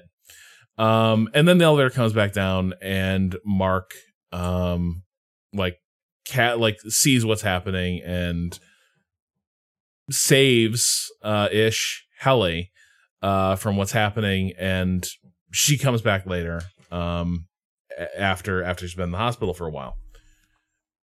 in the closing of the season, Dylan is the one who stays behind. They discover that at any moment, the severed procedure can be executed outside the walls of Lumen. That it is not actually bound. That there's an override procedure to instantiate the severed personas in their lives. Dylan is the first to realize this when he is interrogated by Milchek at his own home about something that happened at work. Mm-hmm. But they also realize that they could use this too. And when they carry out this caper to execute the procedure, which it's just some of the weirdest and funniest shit. Dylan, like they do it by like turning in a great like quarter of performance. They choose Dylan as their special boy, who will get to have the waffle party. And I was thinking it's going to be a waffle party. Oh my God. It's you are sent to have. Well, you get waffles. a waffle. You get a waffle first. Sure do. We've all been waffle in our lives once or twice. Am I right? Waffle thing is he's also which he's had before, right? Is the implication? He's chosen to have this before. Yeah. Yes. It's so fucking And so weird. he goes to the founder's house in that museum, and this time he's alone. He eats alone a plate of like Lego Egos? waffle. Yeah, Yeah. they're like Yeah. just microwave waffles at this place. And then What does the plate say? it's Do you such remember a- what the plate says? Go to the now to the founder's bed. He mops up the last of his waffle syrup with his waffle as it's going out of the founder's bed, and he puts on whatever the first founder is, Keir Egan. Keir Egan. Yeah. He puts Which- on a fucking. The name of the town, by the way. Oh, is it Keir? Yeah, it's The Keir. town is called Keir. Okay. Yeah. They have, Um, the world building in this show is fucking wild. There's some implications that we should probably talk about at some point, but and so he goes to the founder's bed and puts on a Keir Egan mask, and then is blessed with a little dance performance by people wearing their own like Egan masks, but one is dressed as like a jester and another as a nun, and it's fucking directly it's directly referencing one of the paintings that was in the hallway. Egan, I forget exactly what the title of it, but it's like Egan like punishing the something, and like all of those characters are in that painting being flogged by a cat of nine tails by Keir. oh, that's why he has the whip. Yeah. with, Yep. yeah, It with is the 9 virtues. Yeah, exactly. So you're supposed to my be like God. whipping the like animalistic and unworthy people like Egan does in that painting that's in the hallways. Yeah. And so he bounces during this little dance performance and goes to the override room and allows. Can I ask just a broader question about Yeah. this? Like, okay. And I don't really know how to reconcile. Like, it's okay, go on with the show. Like, Yeah. leaps of logic can happen. This is a show where, like, they're implanting a chip, like, changing people's perception of themselves. But constantly in this show, they wander the halls and, like, nobody knows that it's happening. Like, Yeah. there's no cameras. They're not tracking these people. They're Well, constantly they're able to supposed go. to. There are, but there's only one security chief. Yeah. That's the thing. There are And cameras he gets everywhere. got. They have one guy to look at them. But I'm just saying, like, we exist in a world, like, what, he's not getting push notifications when, like, your Nest Cam Well, finds, like, motion? At that Also, he's point, dead. Yeah, he's dead. At that No, point, but I mean, but it doesn't happen earlier in the show. Yeah.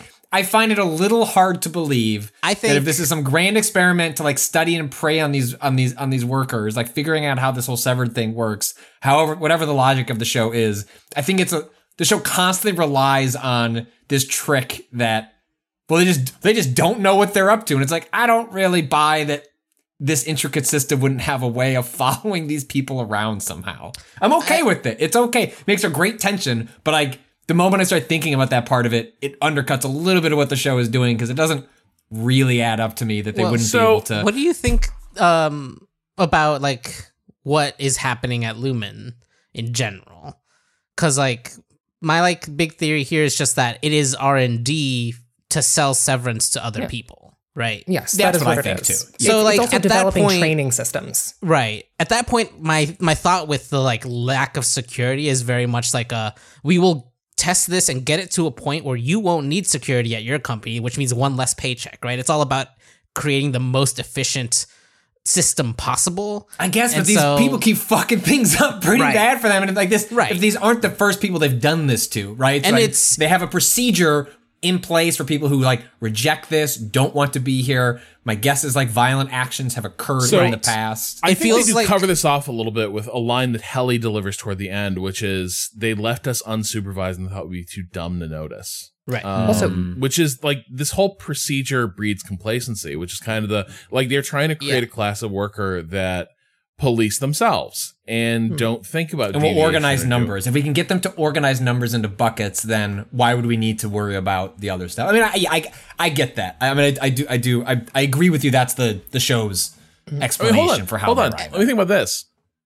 Look at the crisis of like managers realizing some of their employees are working two jobs, and that like people are doing two jobs at once in the remote work era because you can. There's nothing to stop you from like using the idle moments at one job to go do another.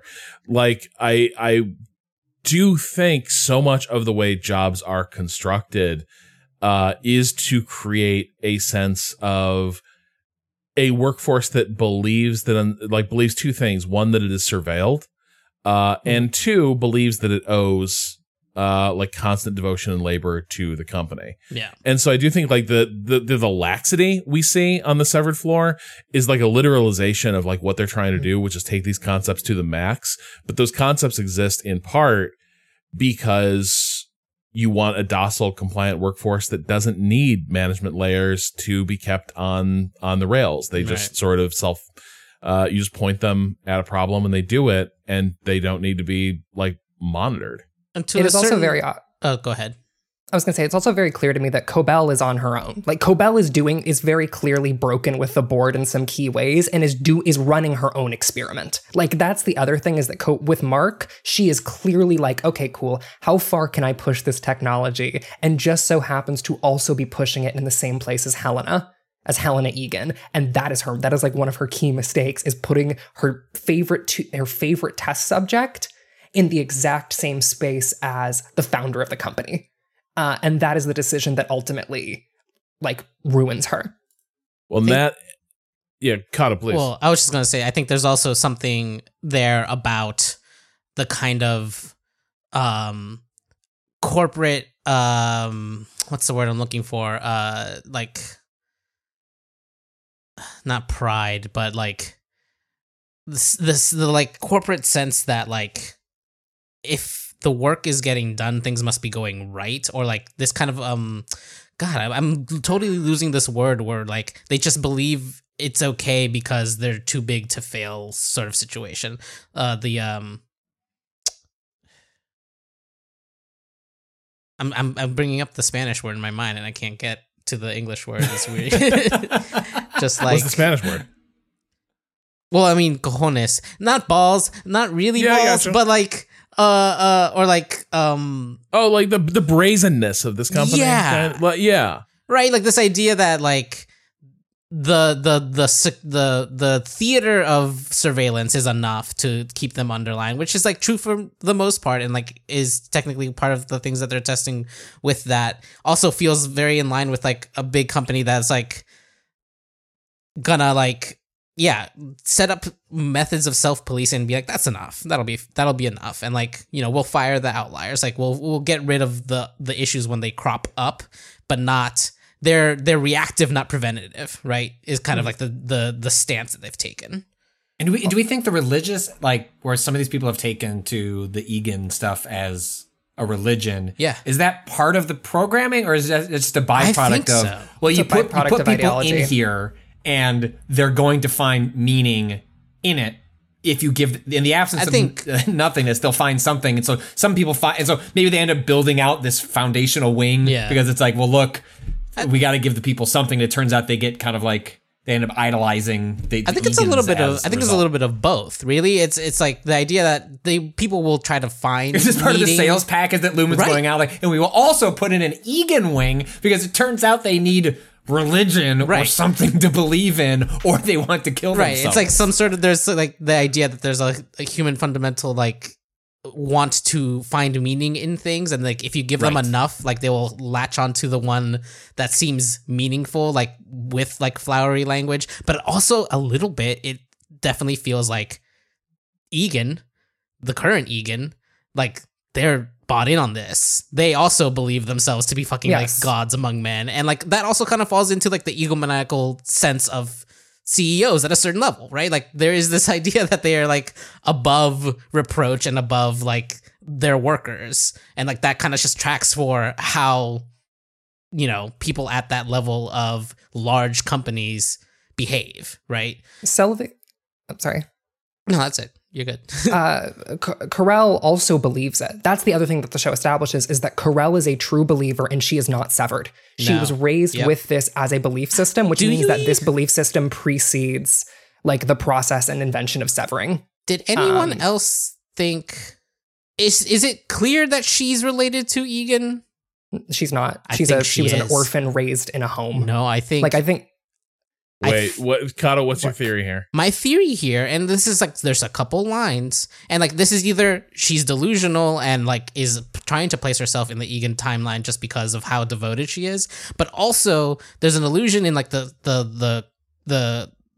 collages that she has and the feeding tube that she has with her mother's name on it, that she may have been a bastard child of an Egan that was then like, her mom was basically killed off to like hide the fact that she was a bastard child of an Egan, and she like she has found out somehow and has that sense of like, I should be the one in Healy's shoes. Like she gets really fucking pissed at like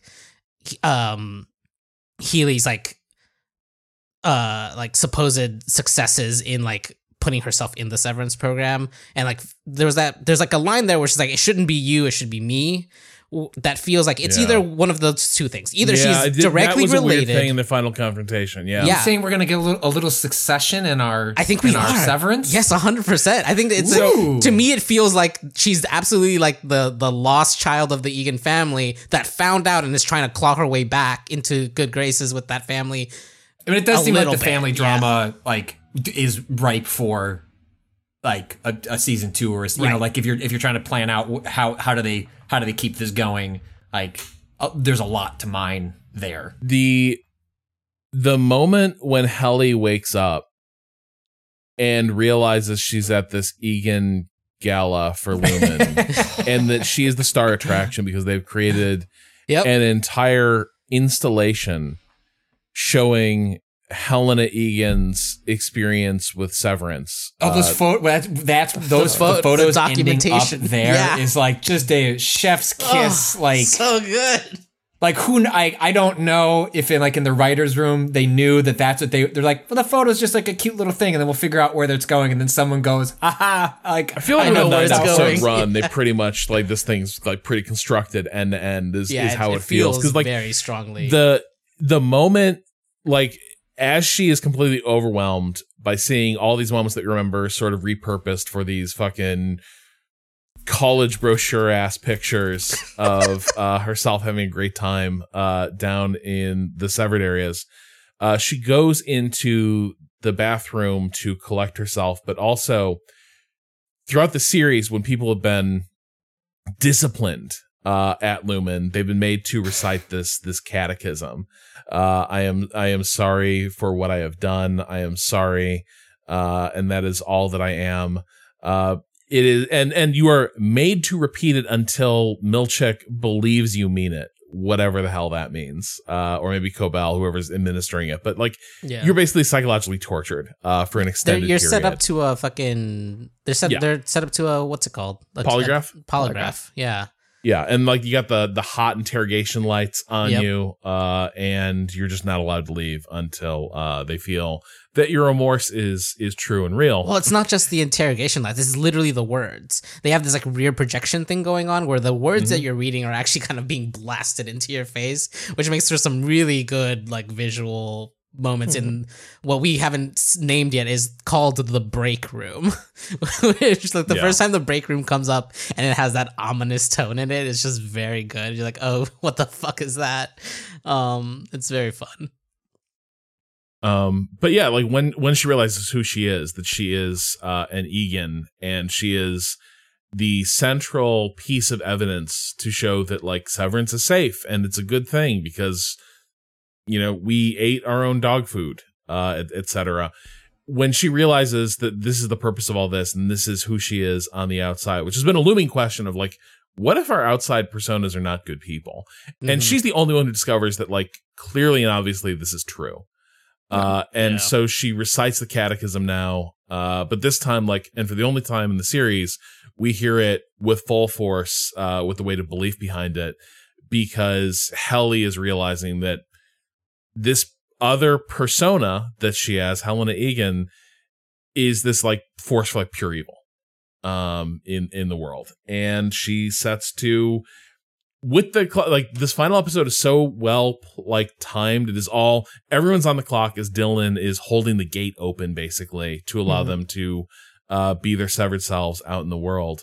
And who so thought those everything glasses were going to fall off? I spent the entire episode being like, those fucking glasses are going to fall. They're always and he's too gonna have to go over low. and They're pick always them. too They're low on his fucking nose. Like, why is he wearing them like that? And the camera is so close on his face when like the brief times that it cuts back to him and like those he's gonna sneeze or there's gonna be a sweat beat and I'm just like, and I love the fact that it doesn't. Like I think it's great they find another way to cause tension in that scene, but I just kept looking at those glasses and I was so worried for them. One of my other favorite things about this is that final episode is I'm pretty sure shot in, it is real time. We are watching it in real time. There is not like simultaneous events happen. Like we're not seeing two scenes where it's like, okay, two things happen at the same time. It is minute 41 is with minute 32 is with Mark S, and then minute 43 is back with Helena, et cetera, et cetera, et cetera. They modeled it after. Stiller said that they modeled it after like the editing after the show 24. You know, like in an attempt to show like a sequence in if for at least for the viewer feels like real time. Yeah. And so even if it's not like actually like the trick that they pull off 100% conveys the sense that it is all happening in cross-cutting in parallel in a way that just they generate just so much natural tension out of that, even when sequences aren't like themselves, like the events happening on screen are not tense. It's tense because of that sense of momentum they're getting out of the editing. Yeah, the final episode does have that sense of like the timer counting down, and it's beep boop, beep yeah, boop. it's utterly excruciating, especially because they all can't help but waste time because they're trying to get oriented in their lives, but also like they're kind of like, particularly in Mark's case, he's kind of fascinated by like, oh, he is unique among them. Helly realizes that she's sort of in the heart of the enemy camp.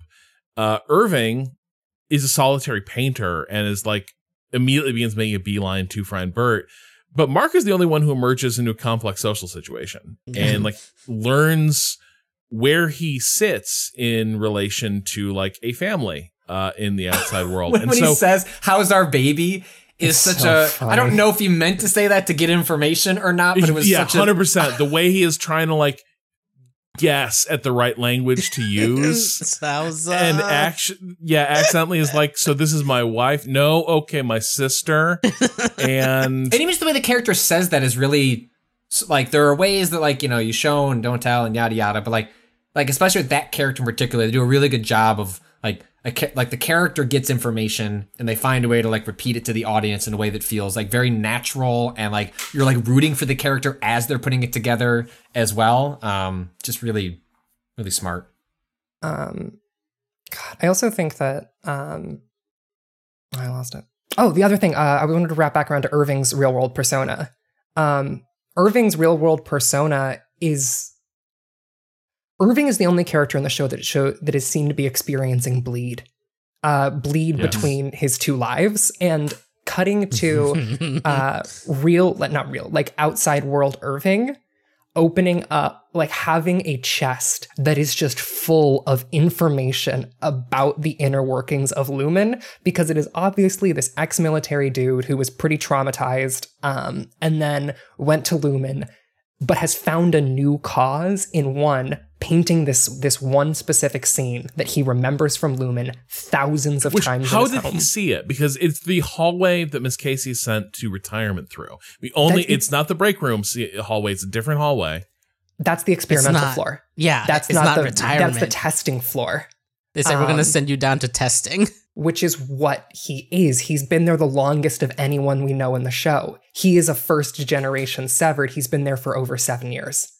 And so the show is looking at like, how does this bleed affect both sides of the character? Because it makes Irving, outside Irving, one, make these paintings, but two, start investigating the company, because he's just obsessed with like, what the fuck is actually happening in there? Because I have these senses and feelings and half memories that I have to then execute on. And then inside Irving just sees paint dripping from the ceiling in these like super uncomfortable hallucinations all the time. But it's clearly staying, like, well, I guess they sort of purposely don't give us a lot of information about him, because will probably be very important later. But I think it's his outie is choosing to leave the innie in, almost perhaps as a means of acquiring information about what's going on. Like, his outie could choose to end this, like, could go pursue Lumen, but not also keep going to Lumen. But like, obviously that is some sort of means to an end.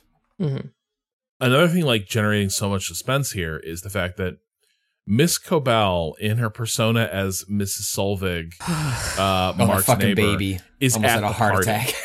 Yeah, and so he is trying to mask the fact that like he has no fucking idea who like outside Mark is supposed to be. And meanwhile, Mark is Cobell's only friend in this world. Is the fucked up thing, is in the process of surveilling him and like insinuating into parts of his life to try to figure out like what his whole deal is, like if there's any like lapses in security. She also finds herself at her lowest ebb for having had so many things go wrong on her watch. She is fired and her position is taken, and so she has nowhere to go but to accept outside Mark's invitation to attend Rickon's book party. Do we get the sense, just as an aside, do we get a sense, do you all get the sense that she's doing this because the company is requiring, or because she's made it her entire purpose? Yeah. Like, that's the thing. She is a true believer. Like her whole obsession is like, Mark is her experiment. He is her special experiment to see how far she can push the Severance technology, to see if you can kill a man's wife, and then show him that wife every single day and see if there will be a break. That's why she gets so frustrated when Gemma is like, the 8 hours I spent with you were the happiest hours of my life. And it cuts to her face and she just cuts the audio. And she's like, nope, go back to the testing floor. So do we think that the company doesn't know that she is his wife? I mean, they know that she's his wife, but I think Cobell is playing her own game. I'm just saying, like, if the board is tired of her shenanigans, wouldn't an early red flag have been? How did you get this? His wife in here? I mean, to begin, I'm sure that'll be a big thing in season 2, but like that is one of those like, like I know she's running her own like experiment on the sly, but like a big tell on that some shit's going on would be like, did you manufacture a killing? The company is fine with her doing it. That's the thing, is that like she's doing her own experiments on the side, and the company is mostly fine with those experiments until they start causing problems. Well, until they start revealing issues that the company really does not want to. Like this is classic. She identifies a safety issue. Now, mind you, it's a safety issue in an evil procedure that could shut the entire procedure down, but she does identify like, this thing has an error rate and is returning results that you do not like recognize. Like, she is the first to realize Petey like stopped being severed. Like that, like Petey managed to gather in some way, shape, or form the two halves of his memory back together before like the side effects like killed him. And the company's response to that is not thank you for the warning. The side effects didn't kill him. Tell us that. The side effects didn't kill Petey, right? No, Yes, I mean, they like, did. like the side effects from being having it undone, because he meets up with. My implication yeah. was that they took Petey out. No. The scientist who made who designed the Severance project, who is the surgeon who did it, is the only person who knows how to undo it. Right. And then that wasn't for the company. That was her own thing because she finds what she's doing turned. morally reprehensible. Yeah. And Right, also, right. Petey freaked out and ran away. She's like, Petey wouldn't have had as bad side effects if he had stayed in my care and continued doing what I was telling him. But Petey, once he realizes what's happened, immediately off like a shot, goes and finds Mark to be like, buddy, there's things you got to know about this. You're the only person I can tell about this. And then Petey ends up in the fugue, wandering off until a stroke kills him. Yeah. But the company doesn't take him out. I think it's the part. That's the part that I read as they finally caught up with him and took him out and made it look like a stroke. No, I she genuinely explicitly says that. Yeah, the doctor's he did not do what she wanted him to do. Right, he ran off. And I read that as that's the part where I was like, I read that as that's why he was having issues with the reintegration, but ultimately what actually kills him is the company catching up with him. I don't think it's like a bomb in your head thing. I think it was genuinely the psychic and neurological damage inflicted by both the severance procedure and then the sort of unfinished grafting of the two brain halves is what kind of killed him. But either way, Cobell realizes severance has flaws and they're dangerous here, and the company's like, no, it doesn't. We don't want to hear this. And so she's doing these experiments. They're willing to let her continue doing them, but also things begin to go wrong on her watch, and she's starting to raise questions that they do not want asked because they really want this to be ready for release. What do you mean this is still a beta candidate? This is 1.0. It's done. We got Helly out there about to reveal it to the world. Yeah, I also think that Cobell's character is as much as she is the corporate, the corporate mad scientist, she is also again, in a similar way to Catherine Halsey, fulfilling the role of an abusive parent. She loves all of her little creations and wants absolute control over them. It's why she loves Mark so much, and why she's so obsessed with Mark is because he is her special little boy who she's very mean to, but because she knows he can be better, and she wants to see if she can make the perfect creation through emotional abuse, because that is all she has ever known, because she grew up in the Egan system. I think is a pretty strong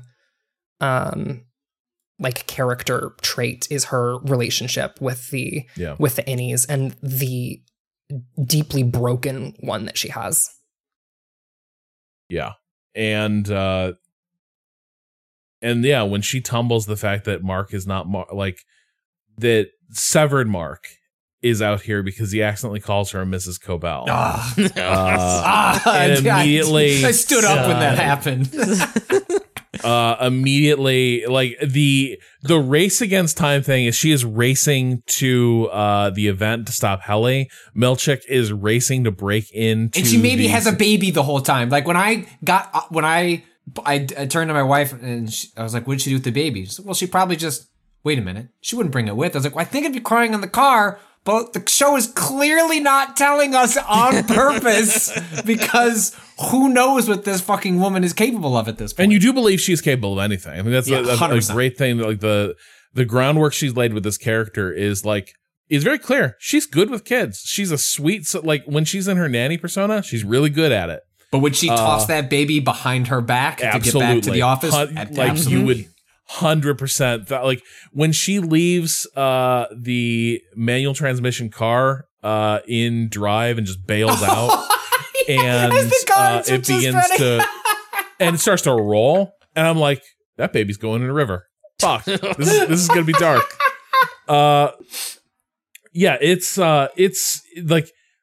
and at the last possible minute, Mark sees a picture of his family from when his wife was alive in his sister's house, and realizes that's Miss Casey, who he has just seen, and his sister just told him, oh yeah, in like the regular world, you're a widower and you've not been the same guy since you lost your wife.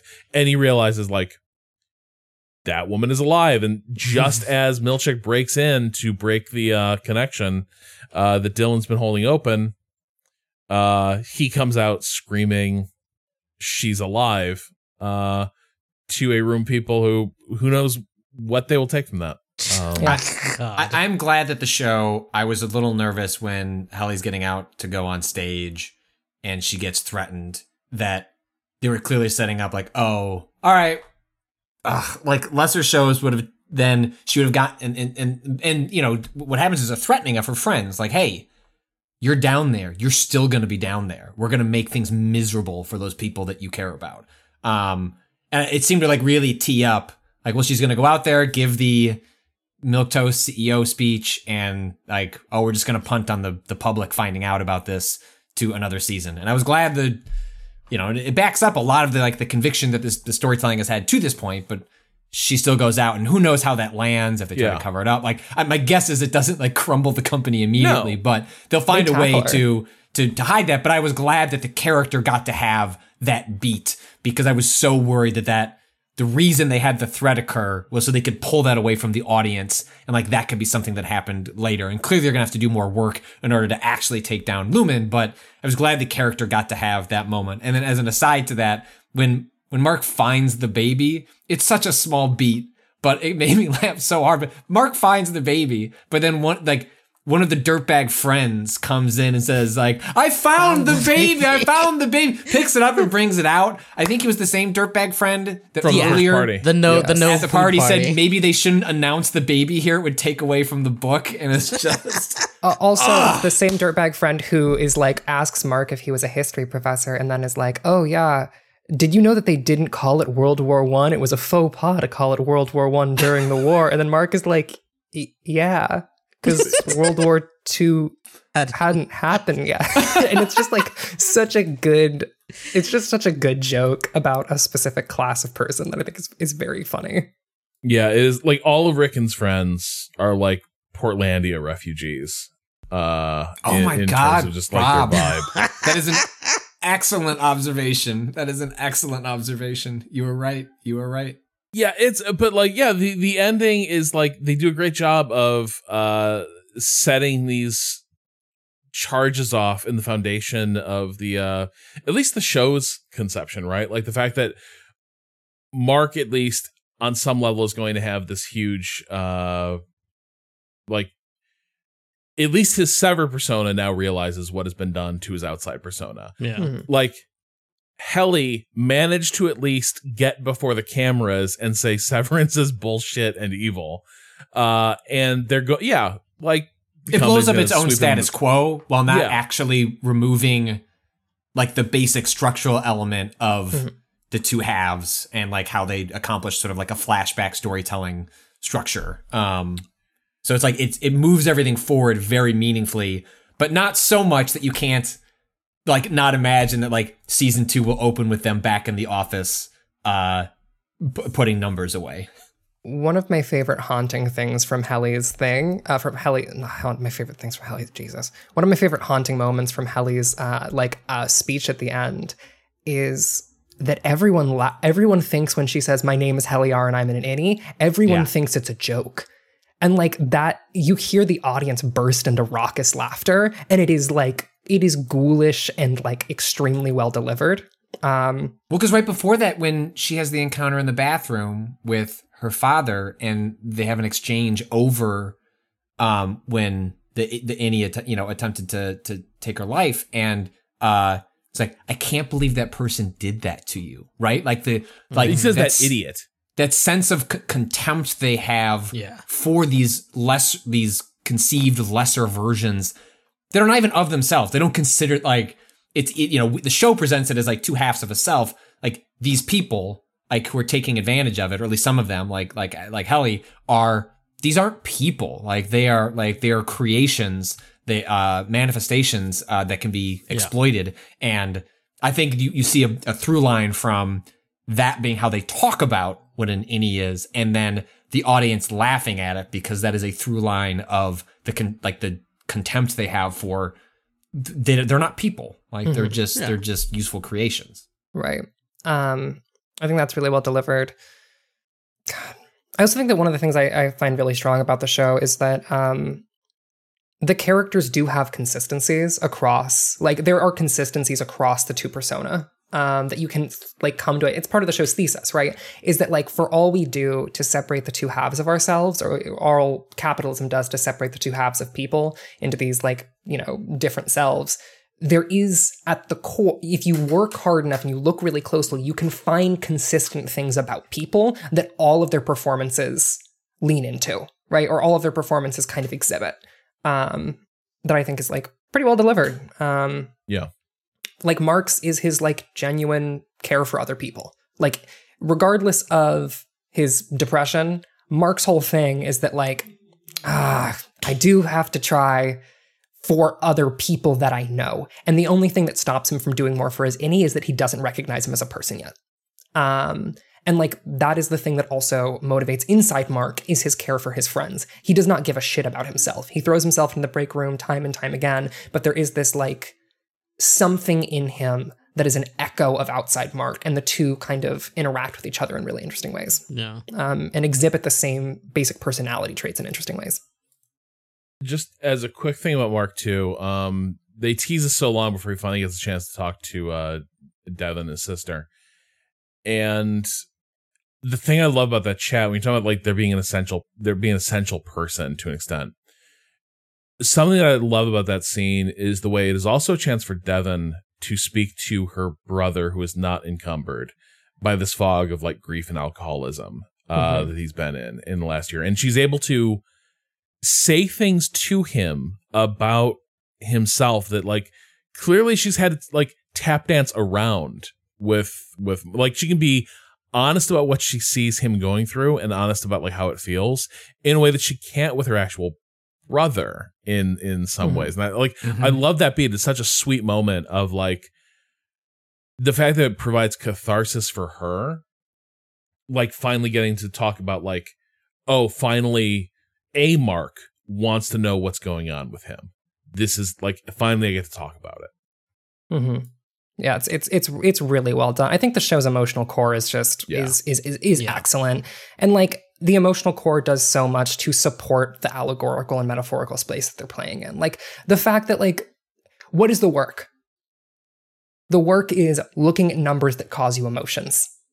Like that is what they're testing, is to see if they can make people who can endure extreme emotional stress and normalize extreme emotional stress in workplace conditions. And so when Helly is first encountering the scary numbers and freaks out, it is both a cool character moment for her, but also expands the allegorical space of like what the show understands work to be.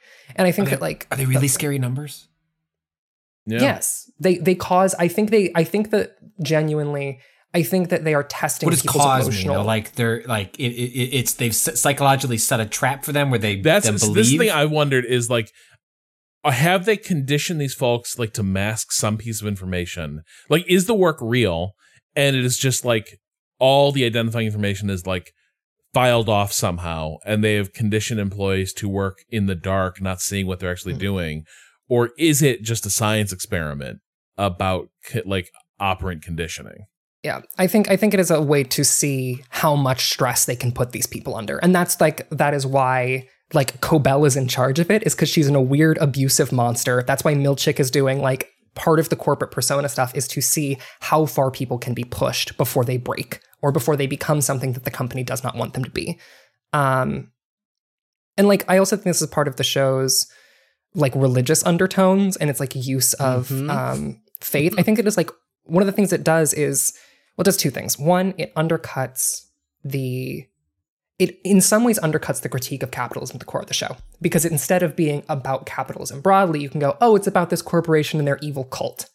And I think that like, that's a criticism you can make, is that by centering it around this religiosity, it becomes about how Lumen is bad as opposed to how the system it exists within is problematic. But I think that at the same time, it ends up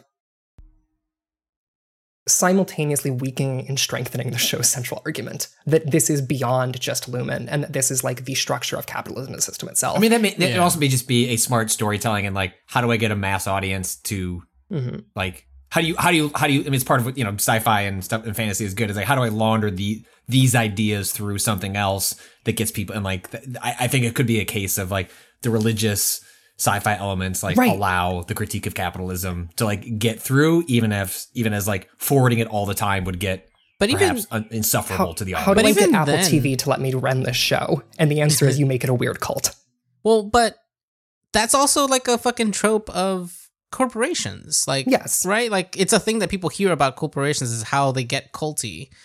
Right. And so I don't think that exists outside of the capitalist structure. It is just one way that corporations structure themselves in order to like control their workers, right? It's just another function of capitalism. I don't... sorry, Kato? No, it's okay. I was going to say, I don't think that it is like designed to undercut.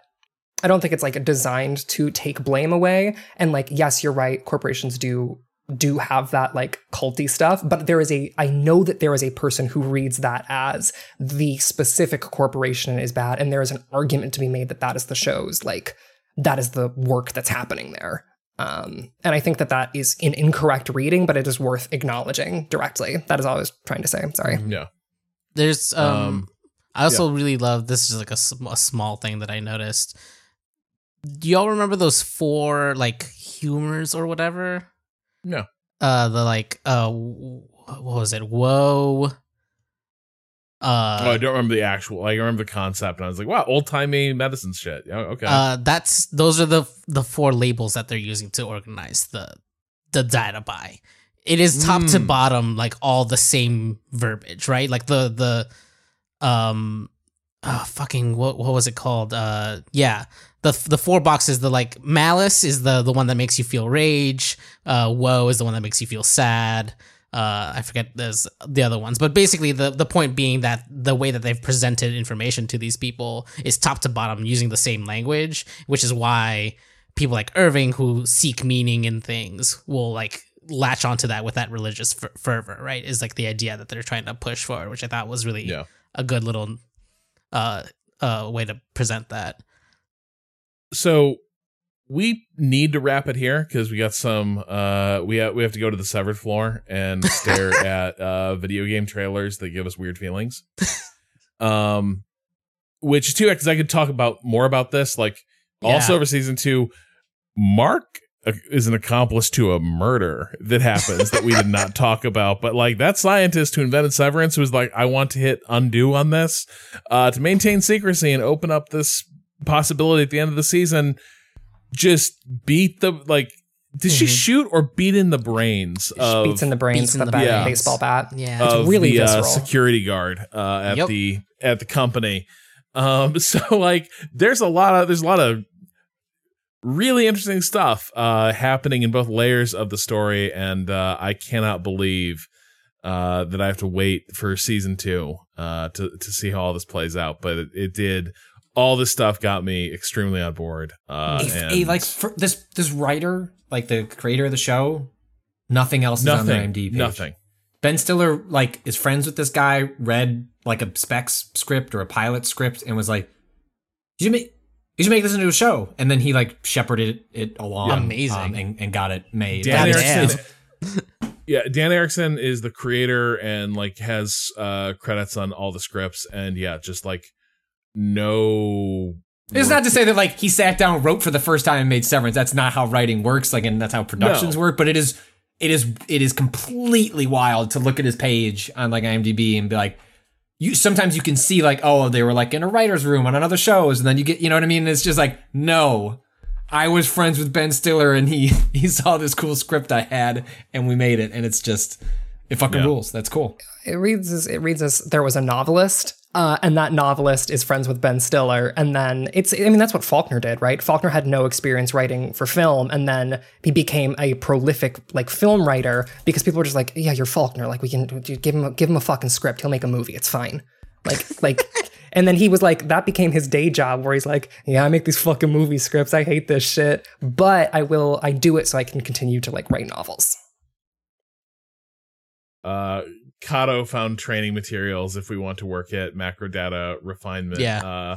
They put out, if people are watching the show and don't know, if you search for the Lexington letter, they've put out like a pamphlet and series of letters that exist in this world that is got some really neat stuff in it. We don't have time to like go over it or anything, but it's a very cool extra bit of world building.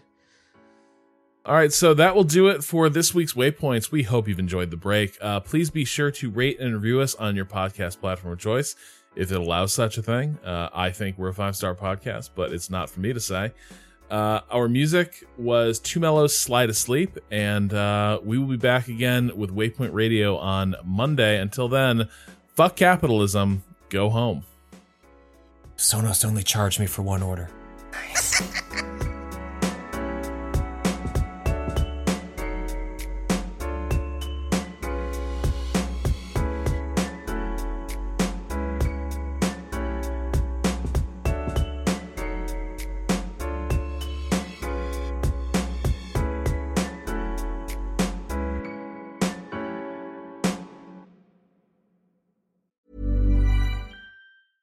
When it comes to your finances, you think you've done it all. You've saved, you've researched, and you've invested all that you can.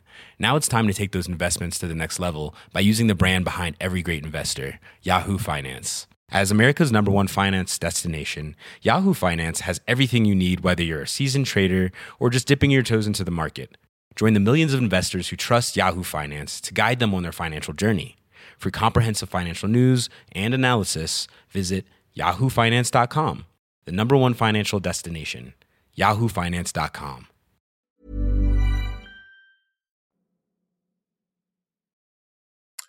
But also capitalism is good. Who's Capitalism to say? gives you deals. Oh, God. All right, now I'm good to go. I've got Time That Is up. I'm ready. All right. I'm in the saddle. I'm rearing and ready to go. All right, shall we clap at 39? No. Because I started my recording, didn't go to time, that is. Okay. You're good. Go on. Let's go at Continue. 46. 46.